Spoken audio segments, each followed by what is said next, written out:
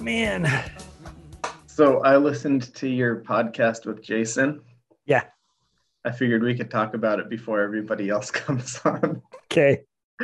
I loved how like a full 50% of it was disconnecting and reconnecting and starting new calls. It was so ridiculous. It was so frustrating. I did so much editing of blank space because you can imagine it took like 2 or 3 minutes to connect each time. Yeah, I was just thinking about all that editing the whole time. Mm-hmm. It was great. Yeah, Loved it was fun though. Hey, Jason. Hey, Jason. How are you guys? Is that baby Caden? Sure is. Yeah. Let's get comfy. Yeah. Do you know the Killers at all? What's that? Are you asking me or are we still talking to Jason? We're talking my last podcast with JG.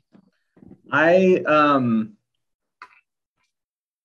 listened to them a little bit, but not a lot. I was never like a fan of the Killers, and listening to you guys listen to the Killers made me realize that I think I could have been a fan if I was listening to them in like 2006.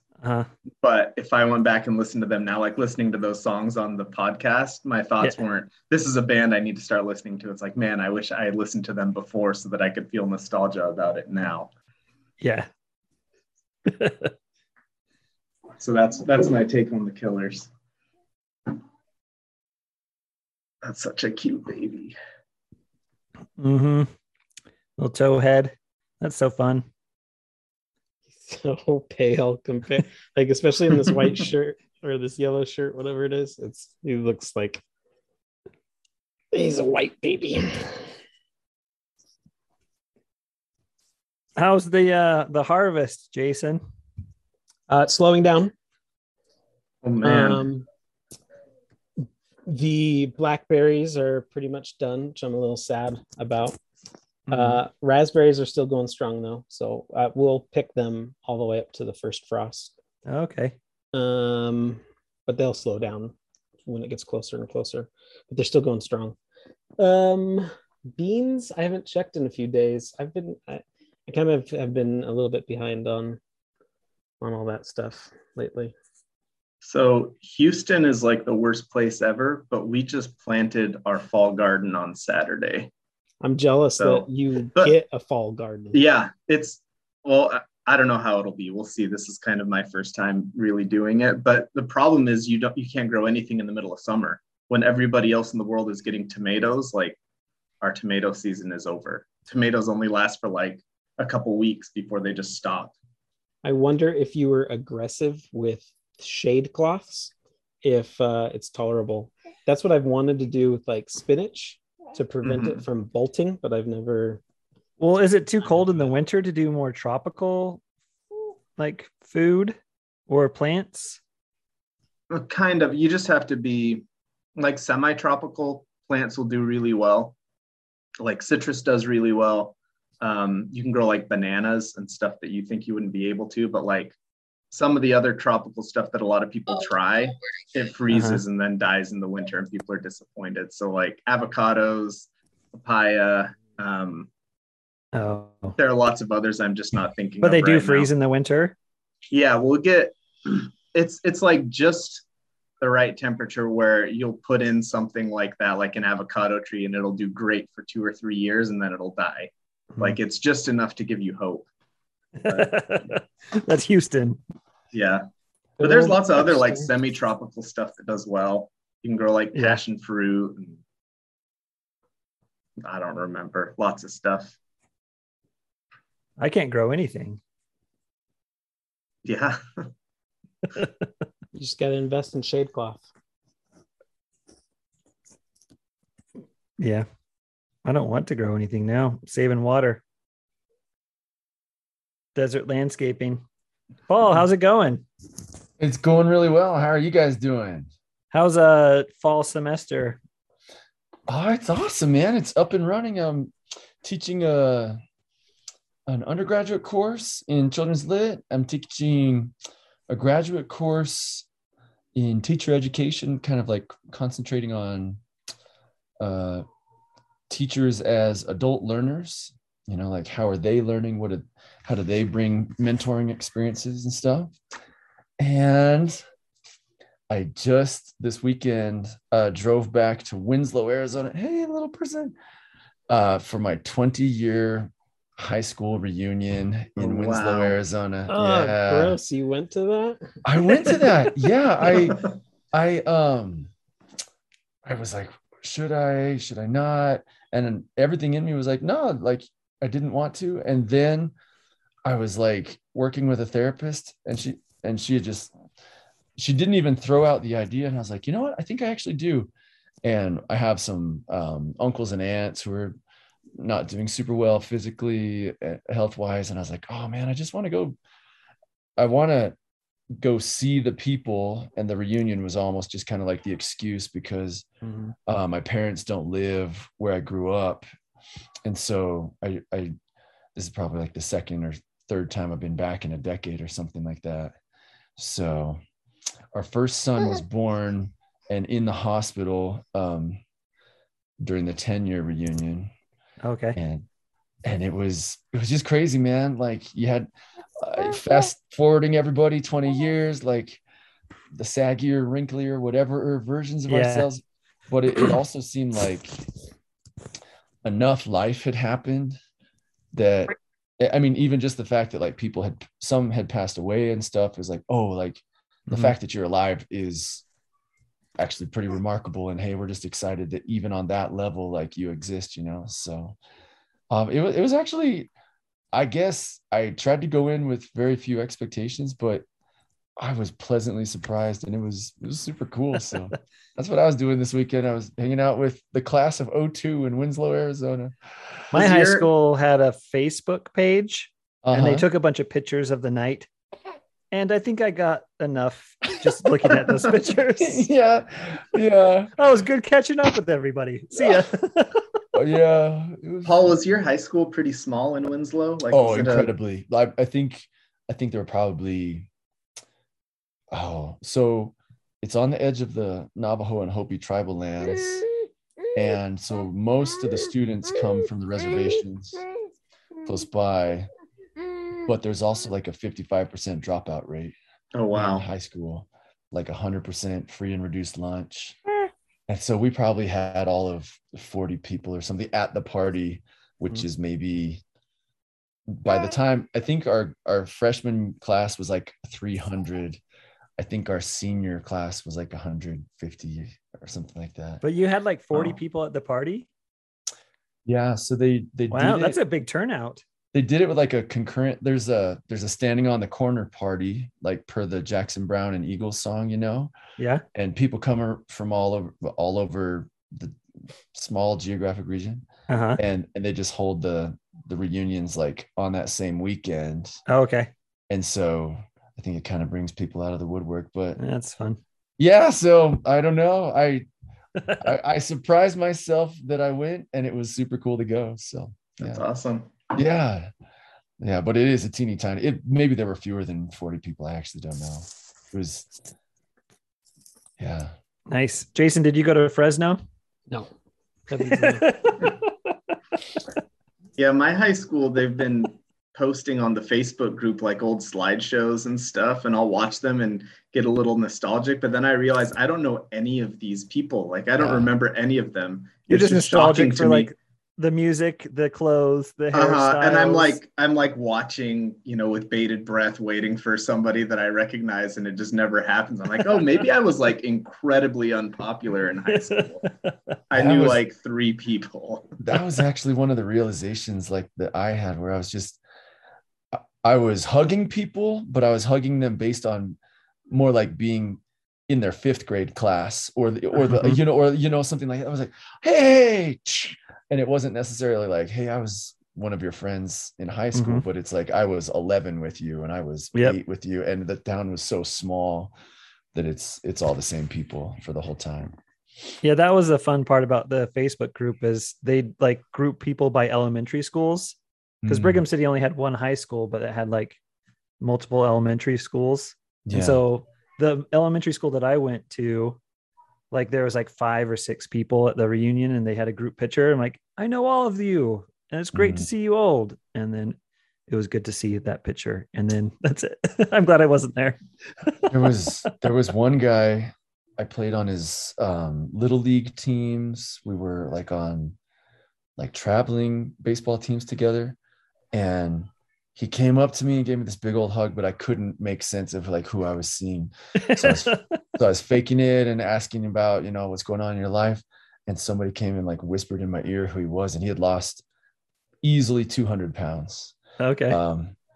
And just and then the whole night I kept like trying to morph him into this person, and I never found him. Like I stayed there for hours and hours and hours, had wonderful conversations, and I like couldn't find the person that I thought I knew in this new bone structure, new everything else. I just wow. So yeah, I wonder if we could get I guess this really is like the freshman class of BYU 03 reunion every month, right? But like I wonder if we put out a field if anybody would want to meet in a cyberspace, or if probably not. Should I host it? Yeah, you're the coolest. I'll host it. Let's get like I don't know. We could probably get 20 people on there. Everybody go to Vegas. Well, I got scheduled to talk with Rachel Whitwer and Lindsay's my co-host. So that'll be fun. That's scheduled for oh shoot, that's scheduled for Sunday. Okay, it's October 2nd. Crap. You know when you schedule things and you're like, oh, that's clear out in October. And then you look at it like, oh, that's this Sunday. General conference can listen to itself. Just do it. No, it's at night. Oh, okay. Yeah, that'll be fun. But we could get like everyone that participated in like Escape from Q Hall podcast plus some. I don't know. That doesn't sound very fun. Too many people. And I don't want to talk in front of that many people. Yeah, I think so. Maybe I won't volunteer to host it. Jason, well, you can host it. And maybe this thing like provides like a little more intimate space where, you know, there aren't so many people and you can actually kind of, everybody gets a little time to say something. I think that's what was cool, that it was so small and people weren't plastered like they were in a different part of their lives where they were just like, they kind of knew how to contain their alcohol. They knew like, yeah, there you go. You know what I mean? Like where it's just cool to talk to people. Yeah, it was kind of a trip too. Jessica, welcome. Carrie, welcome. Thanks. You guys finished the movies? I did. I'm sorry I was late. I was crying in the bathroom. Oh man. About the movies or just about something else? Yes, about the movies. Okay, okay, sorry. Like, oh, that went dark all of a sudden. But I will caveat that by saying that I'm also pregnant, so that probably has an Oh, effect. what? Woo! That's awesome. Yeah. That's awesome. Congratulations. Sorry to just drop that on how pregnant are Carrie. you? It looks like you're having a heart attack. What? How pregnant are you? 14 weeks. Oh, so you can tell people, and yeah, that's awesome. Like 3.5 months. Yeah. March. End of March. That's very fun. Yeah, thank you. Pisces. You can be like Jason and bring your baby and just put him in front of the camera. I know. I'm sure that I will. Oh, there's no obligation to be on this call. You just take care of your family. I take it as a personal obligation. Okay. A commitment to myself. That's right. Oh, before we start, Sean, who's this week or who's next month? So as always, William is first in line. Yep. And then you're next. Oh, nice. Woo. It's an exciting time to be alive. And then Jessica's after that. I was going to say, it feels like it's been a long time. Jessica, you get December. So okay. I'll do that Thanksgiving movie with Robert Downey Jr. Are we not doing October? Oh, crap. I got to choose a Halloween movie. All right. Well, Will has to choose a Halloween movie. I was going to say, Carrie should be in charge of this month. The 80s Disney movie called like Boogeyman or something like that. No, I won't. Not good. All right, I'll think about it. This is fun. I think the scariest movie would be if we had to watch Piccadilly Gym again. Oh, should we make everyone watch that? No. There's another so Sam bad. Rockwell in the theaters right now that I want to see since it's a murder mystery with Saoirse Ronan. Saoirse. Saoirse? Saoirse. I don't know. Doesn't the Knives Out movie come out soon? Yeah. Is that going to be on Netflix or is it in theater? It's on Netflix. But Oh it might not be man. till Christmas. I thought it was like the day after Christmas or something. Oh shoot. Yeah, on Netflix, December 23rd, in cinema, November. That's dumb. Because that was my first movie ever. That was how this podcast started The first movie you ever watched. on this podcast. And it was great. Oh yeah, let's get started. And Carrie, what kind of scary movies have you been watching? So I saw Barbarian today in the movie theater. with my Wow. best friend. How was it? It was gross in some parts, but very enjoyable. I actually liked it a lot more than I was expecting to. Nice. I saw there's this great one called Brutal Hell, I think it's called. About this guy that was like a hero at a bank robbery, but then he took it too far. So what do you prefer? Do you It got prefer someone like killed. do you prefer like tense, moody, scary, or do you prefer like gory, campy, or do you prefer like a thriller type of horror? I don't know. What other type of I horrors think are like there? my favorites are like supernatural, where Okay. it's like really scary. Like Some I don't have demons a and lot ghosts and type. yeah, like possessions. I I don't don't know. care for like vampires. I saw that movie in the theater is a vampire movie. What was it called? Oh, Morbius. Twilight. No, I saw that Twilight. though. That was terrible. Um, no, it was about this girl that did like a 23andMe thing and found out that she had family all the way in England, and so they invited her to come out. Hereditary. No, I saw that though too. That was nuts. The Proposal. No, it's like The Invitation, isn't it? The Invitation, yeah, I saw that. I was gonna get there, and I did. Very The good. Proposal Yeah. is Ryan Reynolds and Sandra Bullock. I and a know. lot. Yeah. Yeah, I know it's so bad. Yeah, I like really actually scary. You know, like I think probably to this day, The Ring is the scariest movie I've ever seen. That and Midsummer. Like Have both you of those movies rewatched it since messed we me all up. went and saw it in the theater freshman year? Yes. Ring? Yeah, I think I saw it with my sister Stacy, because when we get together, like all we do is watch really crappy horror films and do like word puzzles and play Legend of Zelda video games together. What I'm about pretty sure you and I, Carrie, also rewatched it together at some point when Oh, we I'm were sure both we did. still in college. what about Yeah. Darkness Falls? Did you ever see Oh Darkness my Falls? gosh. Is that the one about the tooth fairy? Yes, I've seen that. That was So pretty bad. terrible. That was maybe the only movie that I saw at the Dollar Theater and felt completely ripped off. Yeah, I was with you.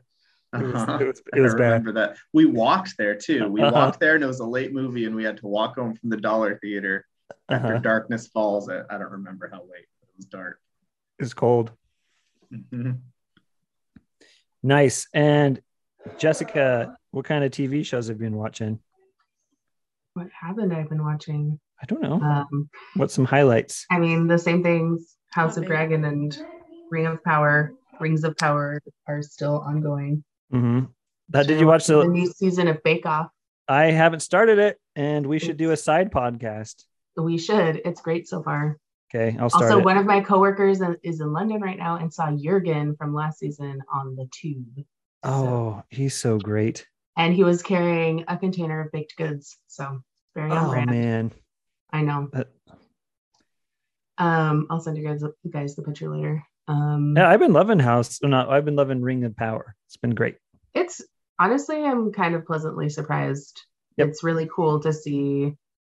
I've been enjoying all the time we're spending in Numenor. I know it's kind of boring, but I don't care because I just like It's watching getting a it. slow start, but like there's a lot they got to lead up to. Uh-huh. And I read a really in-depth Twitter thread the other day of someone analyzing like the geographic movements of the Harfoots and like where exactly they are and comparing it to Tolkien's maps and all of this Uh-huh.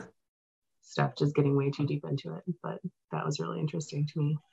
I've been They watching. make up the stories in it, Jessica, or is it like from the Silmarillion? It's like or... loosely based around actual stuff, but obviously filled out with a lot of made up stuff. Yeah, I But heard they didn't have rights to Lord of the Rings or to the Silmarillion, but they had rights to the footnotes book the side appendices, So they just took which are names and places and the history. appendices to Lord of the Rings, but I think they'll still craft an interesting story. I really wish, but we have seen some stuff that is from the Silmarillion, so I don't know if they're just kind of Oh, I don't know. skirting the rules there or what, but just like little tidbits of it. Love it. But yeah, that's great. I don't know what else I've been watching. Making the Cut, which is the Project Runway successor that nobody cares about. A really bad season of Bachelorette just finished. Well, wait, I like Project Runway. Is it any good, Making the Cut? I enjoy it. It's very different. It's almost more focused on, in the end, it's like more focused on the business aspect. Like part of their final thing is they have to present a collection, but they also have to put together a business plan and present it to like Amazon executives. So there's all this co-branding. Like at the end of the season or the end of each episode? Yes. Oh, okay. Yes, at the end of the season, but as each episode goes along, the like winning look is immediately available for sale on Amazon. So there's just like a lot of enmeshment with kind of the corporate side of it, which yeah, it's just weird, but I still enjoy it. Tim Gunn is delightful. He shared with us on the last episode that he was at Woodstock in the 60s wearing a navy blazer and gray flannel trousers and brown loafers, which is the most on brand thing I can possibly imagine. Nice. Some yeah. reality recap. Yep. Nothing else exciting. Cool. And then I got my letterbox. Since The Secret of Nim, I finished The Lost City, 5 stars. Finished The Nice Guys. It was great, 5 stars. What did I say? I said Gosling is great. Fun, gritty, 70 crime homage. I watched Spider-Man No Way Home for the first time. And I said, I'm a sucker for wholesome friendships. Me and Owen just crying at the end. Loved it. Oh man, Owen's my 12-year-old. Just like tears. Just like he's just wiping tears away from his face. And I'm just crying too. We're just watching Spider-Man and crying. It was great.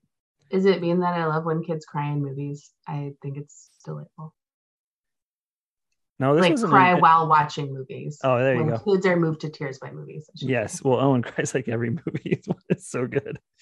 All right. And then I watched Maniac with Jonah Hill and Emma Stone. That was like a 8 episodes or something. And I said that I gave it 4.5. Some episodes are better than others, but I enjoyed it all. Emma Stone is sometimes hard to look at. Jonah Hill was so tired. Can we get some context around the Emma Stone? She was just sometimes she's just like they'd zoom up on her face and she has such big eyes. And it was kind of hard to look. I don't know. I'm like, oh, she's striking. Not like bad. She's great. Everyone did great. I also cried on that one. Oh man. That's some of those are tearjerkers with the sister and like saying goodbye. And also I liked when they went back and they were like old timey suits in the 20s at like some type of seance. Some of the flashbacks or the episodes were more interesting than others, but I liked it all. And then because I watched Jonah Hill, I watched This Is the End from 2013. And I gave it 3 stars. I said, trying to watch more Jonah Hill movies. Seth Rogen is delightful. James Franco is the worst. Jay was annoying. Emma Watson was great. Not enough Paul Rudd. Repetitive and too long. This is the end. Has anybody seen that one? You can watch Jonah Hill movies, but he will never talk about the movies that he's in anymore. Isn't that like kind of the new thing? He said he's not doing any more promo stuff for his any of his upcoming films because he said he's kind of got to take charge of his own mental health or something. So that's fine. Yeah, Good for him. These people are mean Interesting to way to him. take your own career. I know. I love. He directed one. What's we it talked called? about this. This was like episode 3 movie club. Yeah. Mid-90s. Yeah. Yeah, that was really good. It was, right? Like, No, I remember. Okay, we're going back. This was the last episode before we had the Paul break where we didn't see you for a year. yeah, sorry, Because guys. I remember Like best year of our lives. I told you that you should watch Minding the Gap, which is a documentary that's like the same kind of thing. It's like skateboarding kids from the 90s, but it like gets really serious. Mhm. And I kept wanting to ask you if you'd watched it, and then you just never came back. Well, I'm writing Minding the Gap down just like I did 2 years ago, and I will let you know in a month. I think it's on Amazon. You don't have to feel obligated, but that's the one that's like connected in my mind because it's like a stupid movie about skater losers in the 90s, and it's like surprisingly really, really good. Oh man, that yeah, mid-90s. That's one that made me cry, and I thought like a bunch of people. I saw the trailer to that, and it looked really serious and sad, and I gave it a pass. I'm not ready for that. It is, but it's also not. It's one of those both and instead of those either or kind of movies. Yeah, it does a really good job of taking characters that would normally be stereotyped and like fleshing them out into like full people that you feel Like connected the bully to. older brother type. Yeah, I mean, it's all like the loser skaters, you know, and Mm-hmm. it follows a young kid. It's been a little while since I've seen it, but just kind of trying to find his place in life and encountering all these people that, you know, are doing the same sort of thing. But a lot of these things that, you know, parties and whatever that on the outside would seem like victorious moments, there's like just all this turmoil underneath it. And I don't know, it adds a lot of depth to, you know, these characters that usually would be in stupid comedy movies or whatever. Yeah. Love it. Oh, and then Jason, have anything to say about Clint's Reptiles? No. If you saw this last Saturday's video, you would have seen a lot of Will. Oh, You should nice. watch that one. Okay. Will decided that he would. He went to the Amazon a while ago with Clint, and Okay. he, Of course. Let's go to Brazil. Peru, but yeah, Peru. and he decided to do the Bullet Ant Challenge, and they filmed it, and they contrasted it. Will's reaction to another YouTuber called Coyote Peterson or something like that. Is that like a bullet ant where they bite you and then you just like are in pain in front of the camera? Yeah, basically. Okay. Where they sting you with their stinger. And He's just got your beard. yeah, he's got it all right. I realized my speakers were over here, or my mic. And so you should watch that video because it's really good, and Will's in it a lot. Nice. We just passed 460,000, so that's good. It's just trucking along, doing its thing. Cool. Doing its thing, huh? That's awesome. That reminds me. The last episode we had was a double feature featuring Everything Everywhere All at Once and The Secret of NIMH. Has 7 plays, so pretty good. Top episodes still is let's see, Chad and Sean Talk Weezer with Andrew with 66, and I think it was the same last month, so I'm getting there. I'm catching up, Jason. One of these days. We're gonna blow up. Yeah. Oh, and last week I recorded episode 2 of my Three Brothers Rick's podcast. So that's out there too. It'll probably be every 6 months. Don't you have like 4 brothers? No, I've got Jerem as my older brother, and then Evan is my younger brother. Oh, who would the other brother be? That's fun. Rachel! Perfect timing. Now we can start talking about the movie. Paul. Oh, yay. Let's start talking about the movie. What movie did you pick? And why did you pick it? And then we'll watch the trailer, and then you can walk through the plot. Okay, so I chose Three Identical Strangers, which apparently, even in my gap year from the podcast, this is our first documentary feature. Is that right? So, and I think, Sean, probably a year ago or something too, like I had talked about maybe watching this one, right? Yeah, I remember that. I Okay. actually thought about choosing this one on one of mine because you had brought it up before. Oh, really? Okay. Yeah. Hey guys, what are you up to, Tommy? Are you in trouble? He's holding a What up, Tommy? He's holding a Harry Potter wand, and it looks like it's going to become like a real weapon. Yeah, exactly. Yeah. So why not Thomas choose Ricks. Thomas Ricks. Oh yeah, I didn't even think of that. So why did I choose this one? Well, so I tried Marcel the Shell, but you have to buy it, right? Yeah. I thought that would be a crowd pleaser, rating wise, but also like as a one bubble off kind of movie where maybe unexpectedly cool, but gonna have to wait. But then I just thought the first time that I had watched this, I just remembered thinking, okay, so the whole construct of the film is mostly just 2 people being interviewed, right? And seemingly like not even on different days. They're wearing the same dang clothes. It looks like they interviewed him like one time almost, and you almost have a whole movie just in that.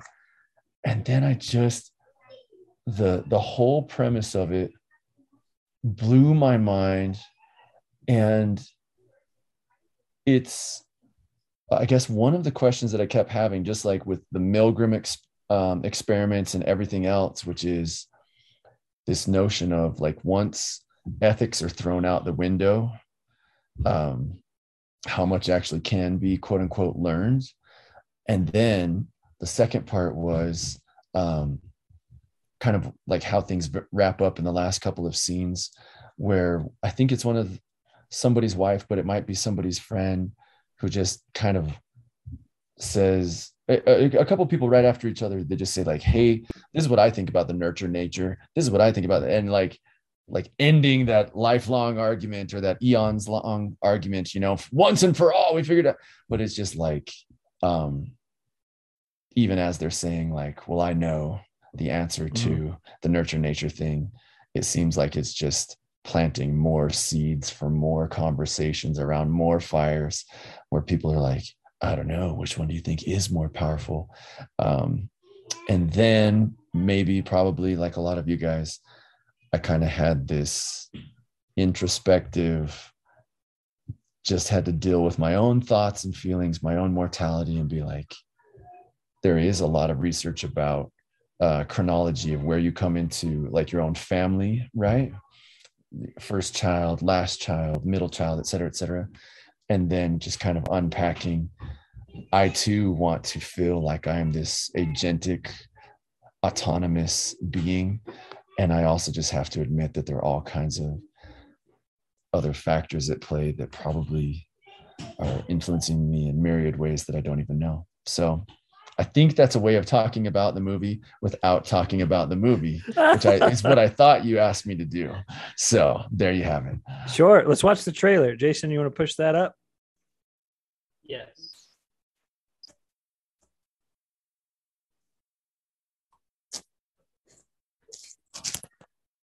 I'm gonna do a test. Tell me if you can hear the movie if I do mute.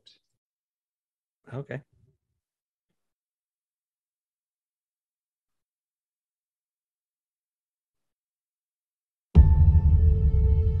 I wouldn't believe the story if someone else were telling it, but it's true, every word of it. It started when I went to college. It was the first day of school. All these people are coming up to me saying, Eddie, how are you? Eddie, hi. I'm like, my name's not Eddie. I don't know what you're talking about. As soon as this guy turned around, I knew it was Eddie's double. I said, you're not going to believe this. You have a twin brother. Oh my God. As I reach out to knock on the door, it opens. And there I am. His eyes are my eyes, my eyes are his eyes, and it's true. And then the story went from being amazing to incredible. It was an article to Twins Reunited. I think I might be the third. When people ask me what is the most remarkable story you ever encountered, I tell them it's the story of the triplets. You guys have been on the front page of every newspaper in the world. True. They were more like clones than they were like brothers. It was a miracle. There was nothing that could keep us apart. That's when things kind of got funky. Something was just not right. They separated these boys at birth. The parents had never been told that there were two other children. What was the purpose? Why? How could you not tell us? They're trying to conceal what they did from the people they did it to. When you play with humans, you do something very wrong. Who would be evil enough to come up with something like this? There's a lot of powerful people that would like to have this story silenced. There's still so much that we don't know. It boggles the mind. It's a mystery. I'd like to know the truth.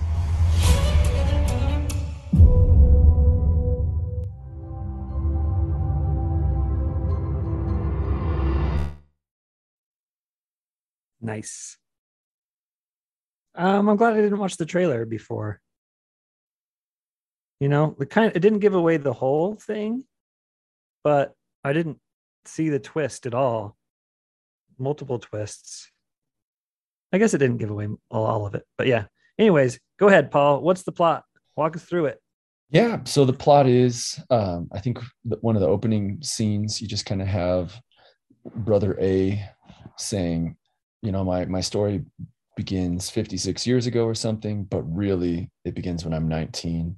And then we're just dropped into his freshman year of college, going to community college, everybody coming up to him, kissing him, saying, you know, high-fiving him, it's good to have you back, all this stuff. And he's just taking the experience in, but he has no idea who all of these people are that seemingly have mad love for him because he's never met them. At which point, like it says in the trailer, this guy says, were you adopted? Yes. Were you born on such and such a date? Yes. Okay, you've got a brother out there. So that's remarkable enough, right? Like, hey, you've got this biological twin. That story blows up, and because it's passed through newspapers, the third brother of the triplets finds out, oh my gosh, hey, I am also part of this world. But then these people who were separated after when they were like, what, 6 months old or something, they spend, it seems like, the rest of their adulthood together and trying to create this family that never was. And then some of the twists and turns are that you have scientists kind of playing God by pulling apart these identical twins, and we find out that these triplets are kind of part of a greater study where other identical twins are separated at birth and then usually put into different socioeconomic classes under the kind of presupposes that like that is going to do something. And then these little kiddos, or I guess these adults, remember that as little kiddos, people come in and take notes. They have you do kind of IQ test type of stuff, very 1960s psychology. And I thought that was super interesting too, about like these people who lived through the Holocaust then feel comfortable pulling the strings in a godlike manner, or demigod, or whatever we want to define that. And then as we unpack, it's like, well, we've been watching this movie about these three brothers, and we have interviews with their various parents, but all of the footage of this third brother is, once upon a time, and it kind of ends in 1993. What the heck? Well, spoiler alert, that one of the brothers commits suicide. And that's where I think a lot of the heavier questions really kind of, where I sit with a lot of those questions. And I guess I could have said, why did I choose this film? One time Anthony was talking to me, and I think maybe I've talked to you guys about this, but he was saying one of his friends in high school said something to the effect of, how like everybody's thought about committing suicide? And Anthony said at that time he realized, oh, now I haven't thought about that, but this person saying this to me totally has ever had thoughts of suicidality. And the fact that she feels so comfortable saying it, she also feels like if it's happened to me, it's happened to everyone. So if I've had a thought of suicide, then surely everybody else on earth has. And what I thought about the whole time that I was watching this movie is, as twisted, as messed up, as crazy as the situations were, there was also a lot of love. There was also a lot of joy. There were also a lot of miraculous occurrences. And I thought that holds up for everybody's lives, right? Where it's a good and bad life. It's a dark and light life. It's a rich and poor life. It's a healthy and unhealthy life. And I just thought, man, these guys went through all kinds of gnarly stuff undeservedly. And at the same time, like there was just this, I would say, like a lot of beauty in their lives. And I thought it was hilarious when the wives get interviewed, like they all think they got the best one. I thought it was, I just sat with it. And then I guess after all of that being kind of the synopsis of the narrative, I also think it's one of those movies that after you watch it, one possible response could be like, oh, well, that was so weird, but thank goodness my life's not like that. But I think a much more productive engagement would be, wow, anybody's life, literally anybody's life on earth, if we were to take the time to write about it, make a song about it, make a documentary film, like I believe literally any person's life would be enough to keep all of us in business for the rest of forever, that tomes could be written about any person, and it would just be fascinating because of how complex people are. So yeah, that's some of my thoughts about the thing. So 5 stars? Oh, I was thinking about that. Number of stars. I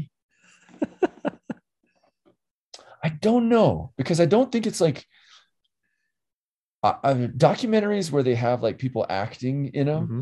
Right. I think I personally, like, that's not a stylistic thing that I love, but I also thought, I think it's really compelling the way they filmed this. I think it's really compelling that you have voiceovers as this is happening.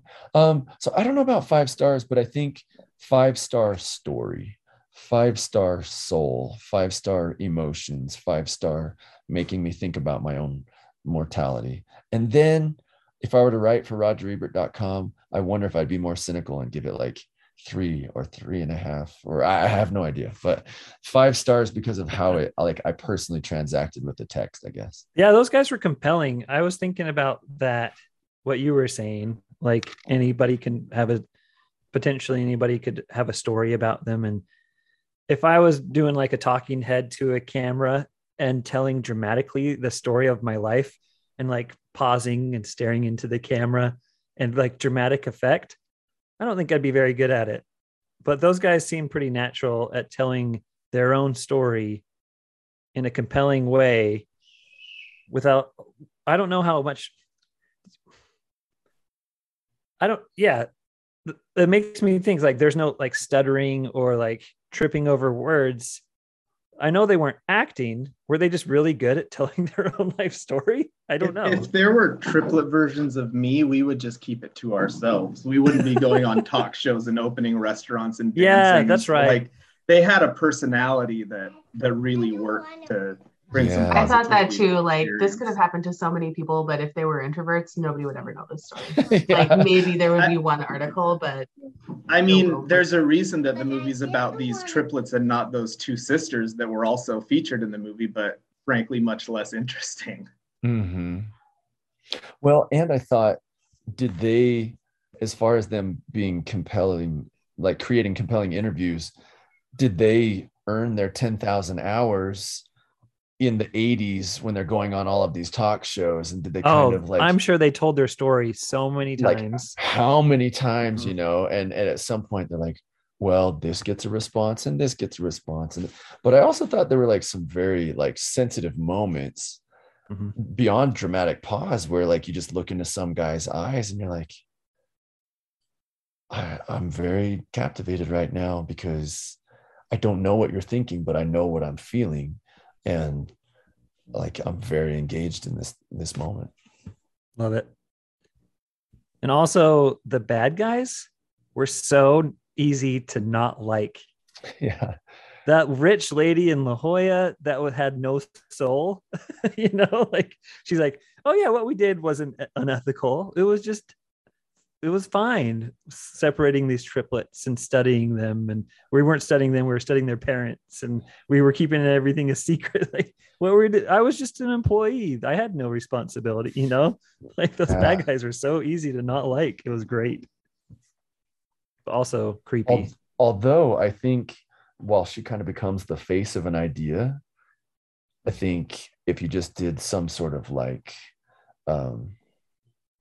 you know, anonymous vote, people of a certain generation, people of a certain age, I wonder if they would feel comfortable saying like, oh, well, I don't know, is it that messed up? Is it that weird? Is it that? So I wonder if, and the other guy who like only collected the data for 10 months or something, you know, like, I think that was, if he has a soul, which I'm fairly certain that he does, because he's the only one like comfortable talking about it. You know, I think the people who probably lost more of their souls are those who like won't admit to the thing. Or the people clinking champagne like they celebrated Yeah. after like That's getting so rid of evil. getting rid of the parents. Yeah. At the orphanage. Yeah. And I loved one of the take-home messages too of like the guy who was in the lowest socioeconomic status, but his dad wrestled with him and his dad loved, like, you know, kind of created a loving environment that was everything. Because I mean, I need that to be true, because otherwise so much of the world is just hosed because they don't have money, you know? Yeah. But if like love really does unlock the soul, then I think we have a lot of hope for humanity or whatever. All right, we're going to go around. Carrie, you're going to start, and then we're going to circle it since you're in the top. All right. Well, I had read about this in the New York Times, like back when it came out. So like I knew a little bit about it, but it had been such a long time that, you know, I didn't know too much beyond triplets being separately adopted out. I think I forgot that it was for a study. And I want to know like how they even formed the study, like where's the control group, you know, like the basic elements. Like I'm not a scientist by any means, but it seemed like a very flawed study from the beginning, and more like people wanting to play psychologist or whatever. Like it just seemed very poorly thought out, and more like people wanting to have fun and call it science. Part of this hit a little close to home just because I am a twin. So there was like that aspect of it, although I'm not identical. I have a twin brother that Jessica's met and Sean has met. I don't know. I don't think any of the rest of you guys have met him. I don't know. I've been to your parents' house in Springville one time, but I don't remember me. I maybe have met your brother. Like you'd remember. You would have met Gabe probably in Springville. I don't think Kyle, because Kyle was living in Washington all that time, right? No, like Kyle, when we were in Springville, wasn't Kyle in Orem, Sean? He was in Orem for at least a little while, but it's not like he was over at your mom's house all the time. Yeah. Gabe lived there. So Chad, I'm sure you met Gabe, which is the older brother. Yeah, that's probably right. Yeah. Yeah. My older brother has disabilities, like pretty obvious disabilities. Kyle is like a foot taller than me and twice my weight. Like he's a huge guy. So like I feel like you'd remember if you met him.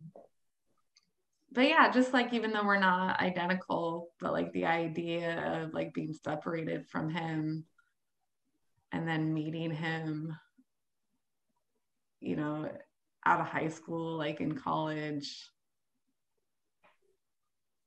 Yeah, I don't know. Like, I don't know what to think about that. Just like how devastating, even though like we were siblings, we didn't always get along. We got along a lot better once we were in our 20s, but like he's my family. Like he's very much a part of me and how I look at myself and identify and everything. Can I ask a quick question? Did you guys share like crib space? Because I know like sometimes they like in NICU situations and stuff, they put twins next to each other because they've been next to each other for however long in utero. Like, do you not remember, but do you know the stories behind that? Yeah, my understanding, like I don't know about the NICU, but like we were a month premature, and I think my parents kind of tag teamed it where they would like they lived in separate rooms, and my dad would take care of Kyle and my mom would take care of me, with, you know, at least getting us through the nighttime feedings and all of that. But like I remember sharing a room with Kyle and Gabe up until I was like 8 or 9, something like that. I know I lived with my older sister for some of that. Maybe I was a little older. I don't know. I just remember in some of our houses, I shared a room with my sister. In other houses, I shared a room with my brothers. But yeah, we were really close when we were really little. There's pictures of us like, you know, like hugging really tight and huge smiles on our faces, and pictures of like me beating him up even though he's way bigger than me and eating crayons. Yeah, it's just like these boys missed out on so much. And like my favorite part in the movie that's just heartbreaking is when the aunt was describing them all together just wrestling around on the floor of her house. And you know, that shouldn't have been the first time that happened. Yeah, you know, they should have been wrestling and fighting and getting into trouble and wrecking cars, you know, since childhood. Like that's just, you know, it is an evil that was done to them, and nothing can repair that. No amount of psychological information can make up for it. So I didn't cry during the movie, but now I'm getting a little choked up about it. Just, yeah, they seem like really good guys. They all seem to have, you know, a darkness to them, like understandable. But, you know, I think that's human nature too. They all seemed like people you would want to get to know, and people that you have met and do know. You know, they all seemed very, yeah, gregarious, like the dad said, just really, they're good people. That's all I have to say about that. Cool. Sean, and then I don't know. We'll keep on going. I'll surprise you. Oh boy. So I watched this movie, I think in 2018, shortly after it came out, like when it was first available for streaming. So this is my second time watching it. The first time was definitely a different experience than my second time. I feel like I got a lot of this like emotional reaction to the story and that I really engaged with it. There were a couple things that I remembered watching it the first time that enough time had passed that I didn't really remember why, but there were just a couple things that had felt a little off. The first one that I specifically remembered was I didn't like how it was edited to make it look like Eddie's dad was responsible for his suicide. And the second thing was I felt like I'm trying to think how to like phrase this in a way that really reflects what I'm thinking. But like the way that the story is told really makes the villains look really bad. And it's unquestionably unethical what they did. But I think that it doesn't necessarily do a good job of framing it in the time that it was done. Like there's some passing comments like, oh, this was the 1960s. People weren't thinking about that. But like, how much truth is there to that? Like, were adoption agencies that weren't doing studies separating twins at birth? Or was this like really some evil thing that these people were doing? They specifically say that this is Jessica has something Nazi to say. stuff that they're doing. I just don't know. I don't know that it was super common, but their excuse that it would be difficult to place multiples together in a home is one that I've heard before. And I imagine many twins were separated by adoption agencies over the years. Probably not as purposefully and with like a specific end in mind as these people, as this agency, but I am sure that it has happened. Right. Like, well, you'd think the adoptee parent would know that they're siblings and maybe have a choice like, oh, I can't take both, but I can take one. And that's the main thing that I think is unquestionably unethical, that they just weren't informed of the background of these children. Among a couple other things, just the way that it was so designed without the knowledge of the parents. But I feel like a lot, like they're saying this is like equivalent to the Nazis. The Nazis were like vivisecting people and stuff. These were like people doing IQ tests on kids. They unquestionably messed up these kids, but the way that the story was told made it seem like evil conspiracy and these are the good guys. So I don't know. I have mixed feelings about that because I don't want to feel like I'm rooting for the bad guys, and I'm definitely not. But there's this part of me that's like, well, like what's their side of the story? I don't think that I'm gonna want to side with them regardless, but like I want a little bit more of that. I also this time, like watching it kind of with that in mind, and a lot of what I was thinking about while I was watching was like the craft of making a documentary, because documentaries are basically universally presented as truth. This is the story, this is what happened, but it's absolutely edited to tell a story in a certain way. So there were certain things about it that work really well for a story, but that I feel like are disingenuous in portraying the truth. Like I said, kind of pegging the dad's parenting style for Eddie's suicide, as if depression isn't like this hugely multifaceted thing, and that nurture is only the parents and not, this kid's experience in the wider world and all of the things that he's gone through, apart from whether his dad was strict or not. It just seems like this really, really complicated thing that they just simplified too much. And I did a lot of, I'm kind of scattered right now. The thing that really sent me down my like research rabbit hole after watching the movie was there's this passing comment on the Phil Donahue show. Oh, wasn't one of you involved in a murder? Oh yeah, that was just my friends. That wasn't me. I know. And everybody's like, oh yeah, we're on your side. And they just dismiss it like that. So I'm like, wait, I need to find out like what this was. So I was reading through all these like decisions from the appellate courts and all this stuff to figure out what went on. Oh no. And yeah, so like again, huh? Yeah. I didn't read the dissenting opinion on the time that it was retried. Okay. But so I stopped somewhere, but I spent like an hour reading legalese that I only understood a third of. But what happened was this guy, not the one in the movie, but Bobby's friend, his girlfriend lived in an apartment above an 83-year-old woman. He told Bobby that he was going to rob her of these diamond rings and that he'd kill her if like he wouldn't let her. He was involved. Him and two other guys went with this guy and sat in the car while he went for 20 minutes, came back with a tire iron and blood on his clothes and 2 diamond rings. Like he was an accomplice to this murder. Afterwards, he went with this guy and pawned the rings for $2,000.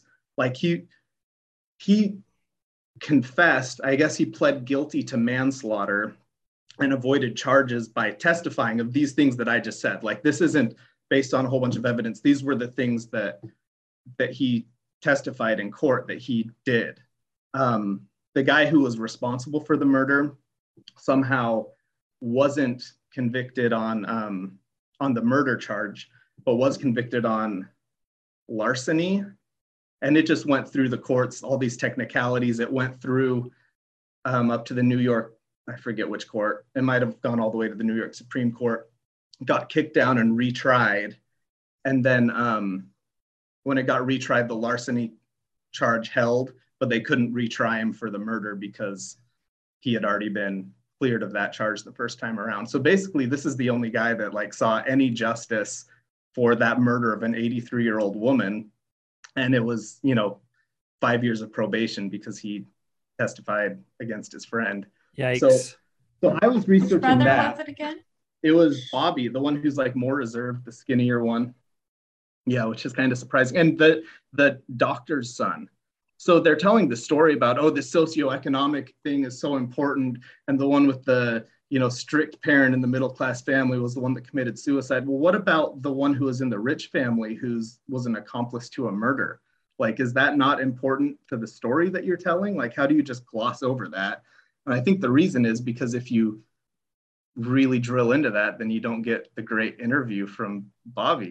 He's not going to come be a part of this documentary if that's part of the story they're telling. Yeah.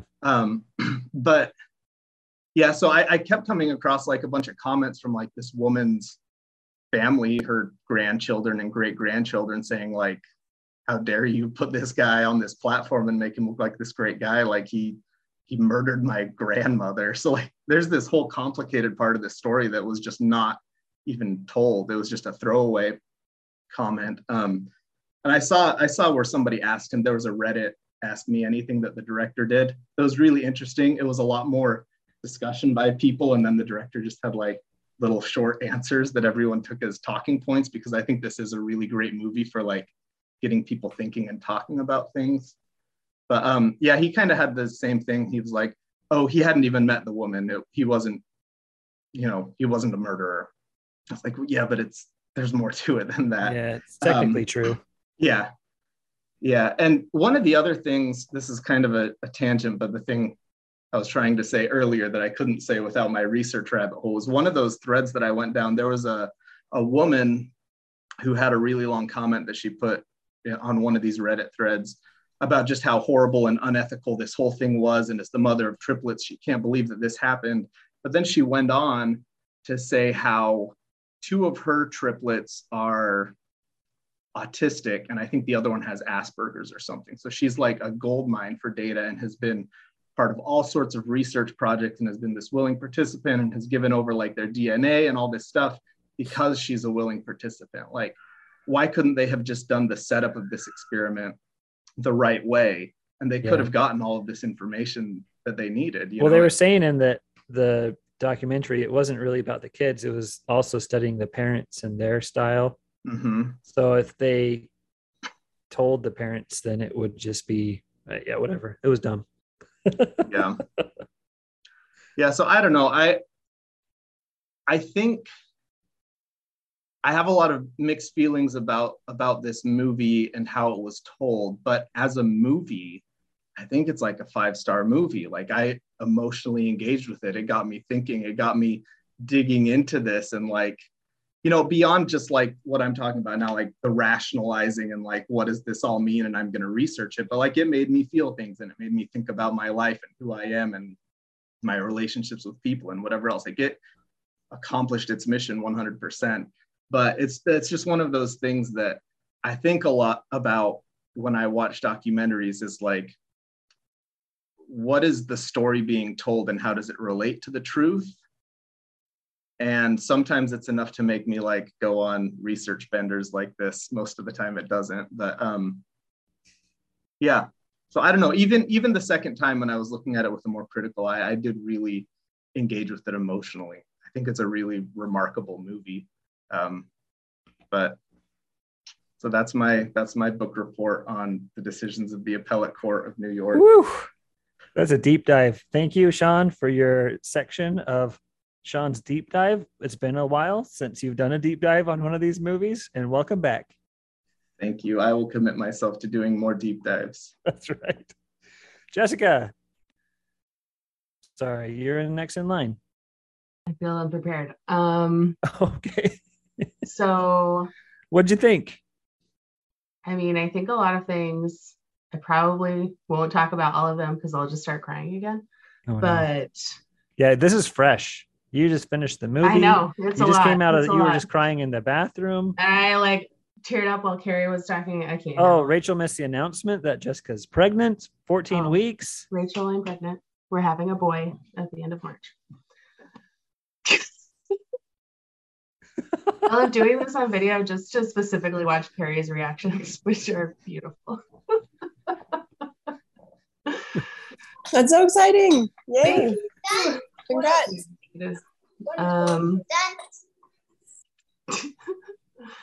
So, okay, but about this movie, I mean, obviously the experiment design is unethical. So was a lot of experiment design in that time, not to justify it, but I'm not going to act like this study was unique. Still sad, super incredibly sad. And like Sean, you brought up how everyone was comparing it to like Nazi experiments. Obviously it's not conducting like surgical experiments on living victims, but it still is, you know, it's a degree of evil. It's a different kind of evil, I guess, to sever people from their family members. And the interesting thing is, like, obviously we all want to know why they did this. What was the motivation behind this study? What were they really looking at? And I can't imagine that the motivations were really like honest or interested in the public good, right? If they were, they would not have placed the documents in an archive and placed a strong restriction on access to them. And honestly, I'm surprised that they gave access to the brothers, you know, as they said at the end. It's right that they do. They should give access to those records to everyone who wants them, who is involved, who is a subject of the experiments. But the organization that holds control over those records would not have done that if they did not think that there was something that could reflect poorly on them, is my opinion. And I read a little bit about that. That was my deep dive because my background is in archives and historical records and stuff. And my kind of take on that is, I mean, Yale holds control of the records, right? But as an archivist, you try as much as possible to hold to the intention of the people that gave you the records. But it seemed like there's also a lot of fear of lawsuits from, what was it, the Jewish Board of Families and Children, or whatever it's called. And that was what kept them from providing access for a long time to the subjects of the study. So take that for what you will, because part of me was wondering, why don't they just get a lawyer and sue for access to these records that are about them? I have a question about that, Jessica, Yeah. and I don't know if you know the answer, but I know that I participated in a study at BYU just about, so it was something silly about eating habits or something. And they're not allowed to share, typically they're not allowed to share results with anybody until the study's been published.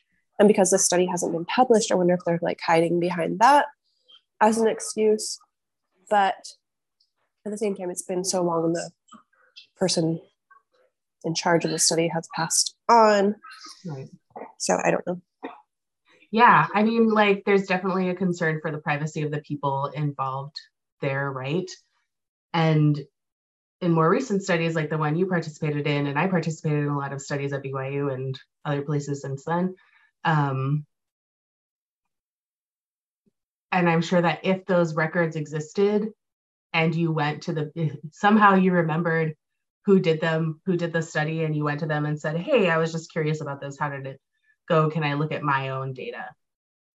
I'm sure that if those records existed, they would get them to you. But there are also these things known as record retention schedules that tell large organizations generally how long they are legally required to hold on to records. So like, if you participated in a study 15 years ago and it was run by a grad student, does that data still exist somewhere?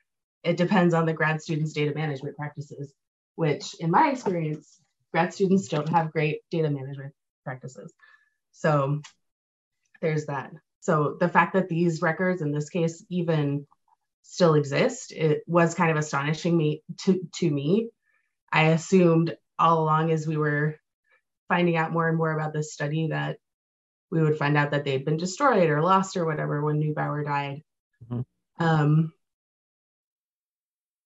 Yeah, I'm sure we'll find out in one of the other years. things I found on my deep dive was that journalist who did so much research on it, his theory on why they're still locked up is because he thinks that the results of the study invalidated Freud's theories, and this guy was so obsessed with Freud it would destroy his whole career. And so it was his own, I guess, hubris that he didn't want to be shamed or have to change his outlook or whatever, that's why it was locked up. I don't know. Obviously, I didn't research it as much as this journalist. I'm not sure I'm totally convinced that's right, but it's an interesting theory at least. No, that is a really interesting take, because Freud is like heavily focused on nurture, really, and like how your upbringing influences your later behaviors. But I think that's a bad theory, because to me, watching this story validates that, right? Like they were identical twins. They have the same genes. The potential for the same things is there in them. The only thing different were the triggers they encountered, the parents that raised them, the life experiences they had, the murders they were or weren't involved in, those were the things that led one twin to be hospitalized for a long period of time and kill himself, and the others not to follow that path so far, hopefully never. So to me, that was the thing that I was left with at the end, is genetics have a heavy influence, but there are other things that influence how those genes are expressed and how different things come out. So I don't know. The other thing I was going to say is that my other deep dive that I also went on was about the Minnesota twin study. Have any of you guys heard of that? None of you were psych students like I was. There's a super famous study at the University of Minnesota called the Minnesota Twin Study. They have studied, I think it's actually ended.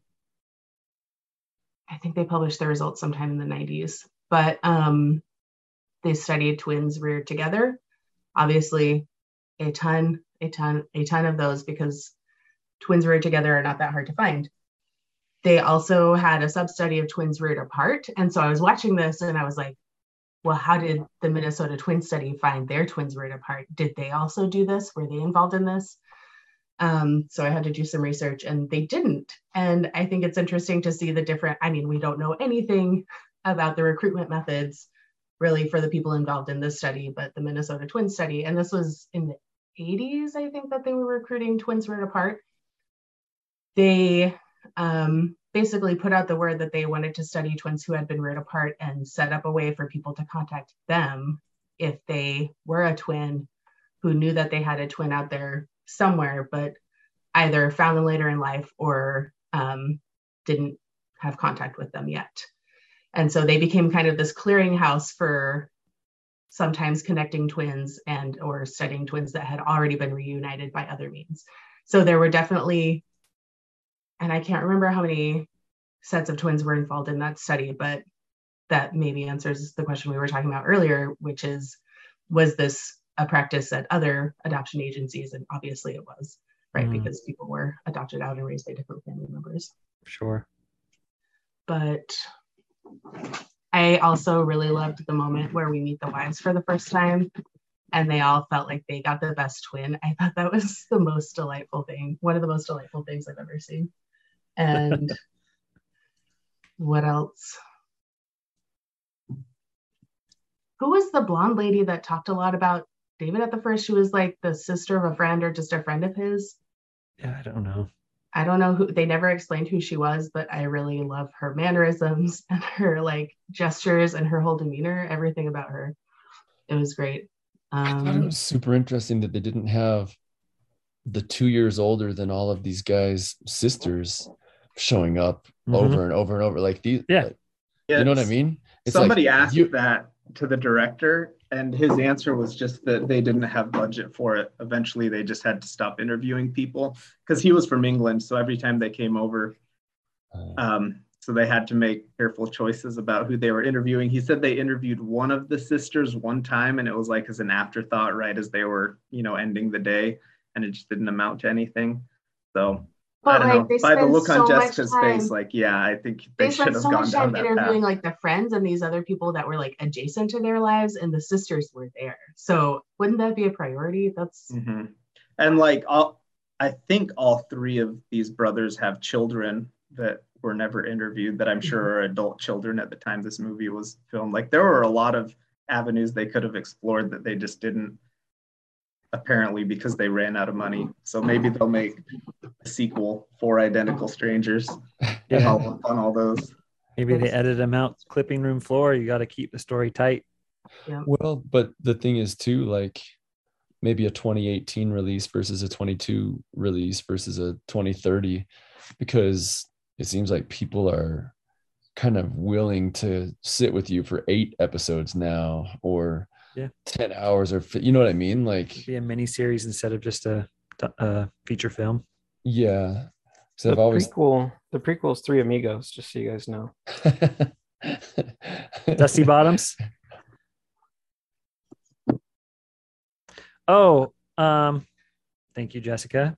And I had one more thing. I'm really sorry. I know I talked for a really long time about things that nobody cares about, but I liked it.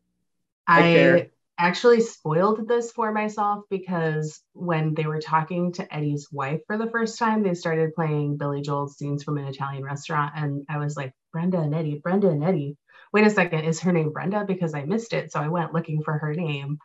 And in all the articles about her where it mentions her name, it mentioned that he had also committed suicide. So I was like, oh man. And just waiting for it through the whole thing, but it was still tragic. But I didn't even notice that there weren't 3 brothers being interviewed at the first.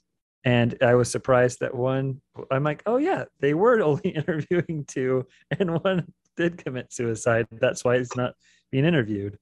So yeah, I definitely noticed it the first time, and I was just so anxious the whole time. It's like, is this brother on the outs and he just doesn't want anything to do with the other brothers anymore? Is he dead? I was just like, no matter what it is, it's something. I didn't want to know what happened to him, and it was like the worst possible outcome. So all right, Jason, you're going to be last with your notes, so Rachel's going to go next, if you can. Rachel, you still sitting next to boys at the table? No, I'm good. Can you hear me? Yeah.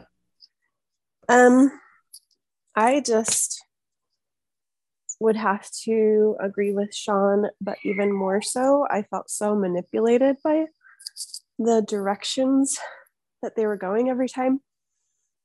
Because at one point it was all nurture and then it was all nature. And I did study the whole nurture nature thing, got brought up in like so many of my health classes and everything. And I just found it really annoying after a while because it's obviously not one or the other. It's obviously a big mix of things. And to be sitting in a university class and someone simplifying it down to, oh, it's all nature. It's all nurture. But is it really? But this person says it was, and this person says it wasn't. And it just felt like juvenile after a while, having to listen to that same argument over and over. And so I guess that irritated me, just that was the whole direction that they were going with the story. And then also the conspiracy theory of like this Jewish corporation was involved with the government in some way to like do Nazi experiments. That felt so contrived to me. So unfortunately, I wasn't focused on the people. I loved the dad. If I can, think about the people and the parts of the movie and the people that I loved were like, I think it was not Robert or Eddie, but the other Davy. Bobby? No. It was not Bobby. David, right? David's dad was just so warm and loving and fun. And the videos with him and the images of him were just like, I don't know, I liked that part. And then the same person that Jessica liked, the blonde woman that was a friend, just the fact that these people had these loving friendships and aunts that like cared about them so much. And those were the only people that they chose to interview, which was weird, but they were also just really fun, loving, good people.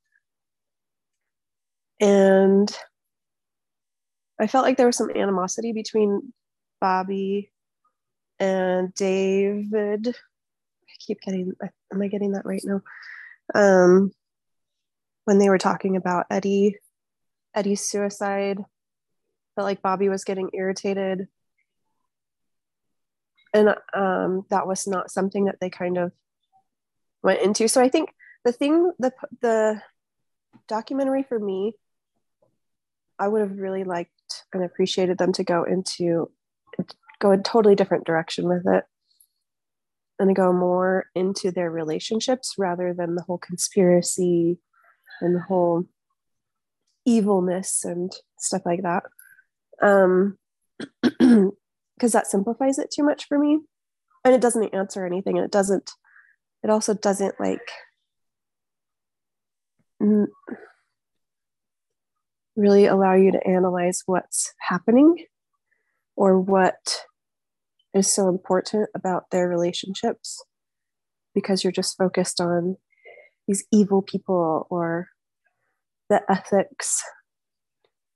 And I guess like Jessica said, they didn't even go into really the ethics of the time period and what was going on a regular basis, or how normal or not normal this situation would have been at the time.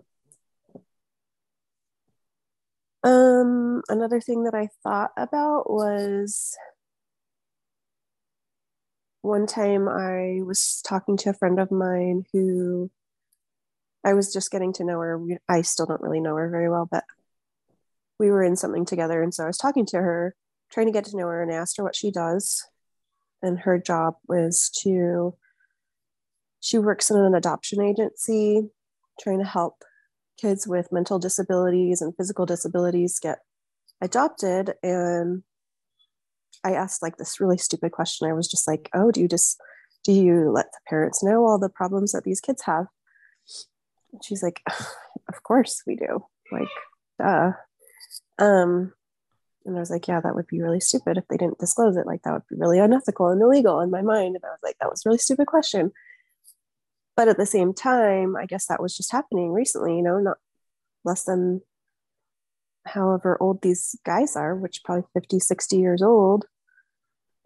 So I guess it wasn't really that dumb of a question, because maybe those kind of things are still, hopefully they're not happening anymore. Hopefully when someone goes in to adopt someone or a child, that they know as much information about that child, and that they have options to, that they know all the siblings and the family and everything that is in this person's life, and that they have options to accept all of those things. And she also said that in their adoption agency, they prepare them.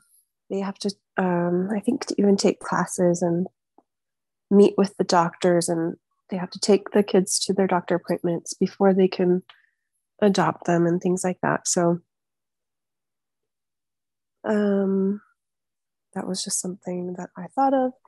Another thing that I thought of was I was watching for a little while this TV show called The Good Place, which was written by one of the writers of The Office. He created the show called The Good Place, which is about like ethics and can you be perfectly ethical all the time, or are people that purposely and intentionally do bad things, can they still be good people? Can they be ethical? Can they be whatever? And he asked himself all these questions, and then he got really into psychology, psychiatry, read tons of books about it, decided that he could be his own expert and create this show about it using like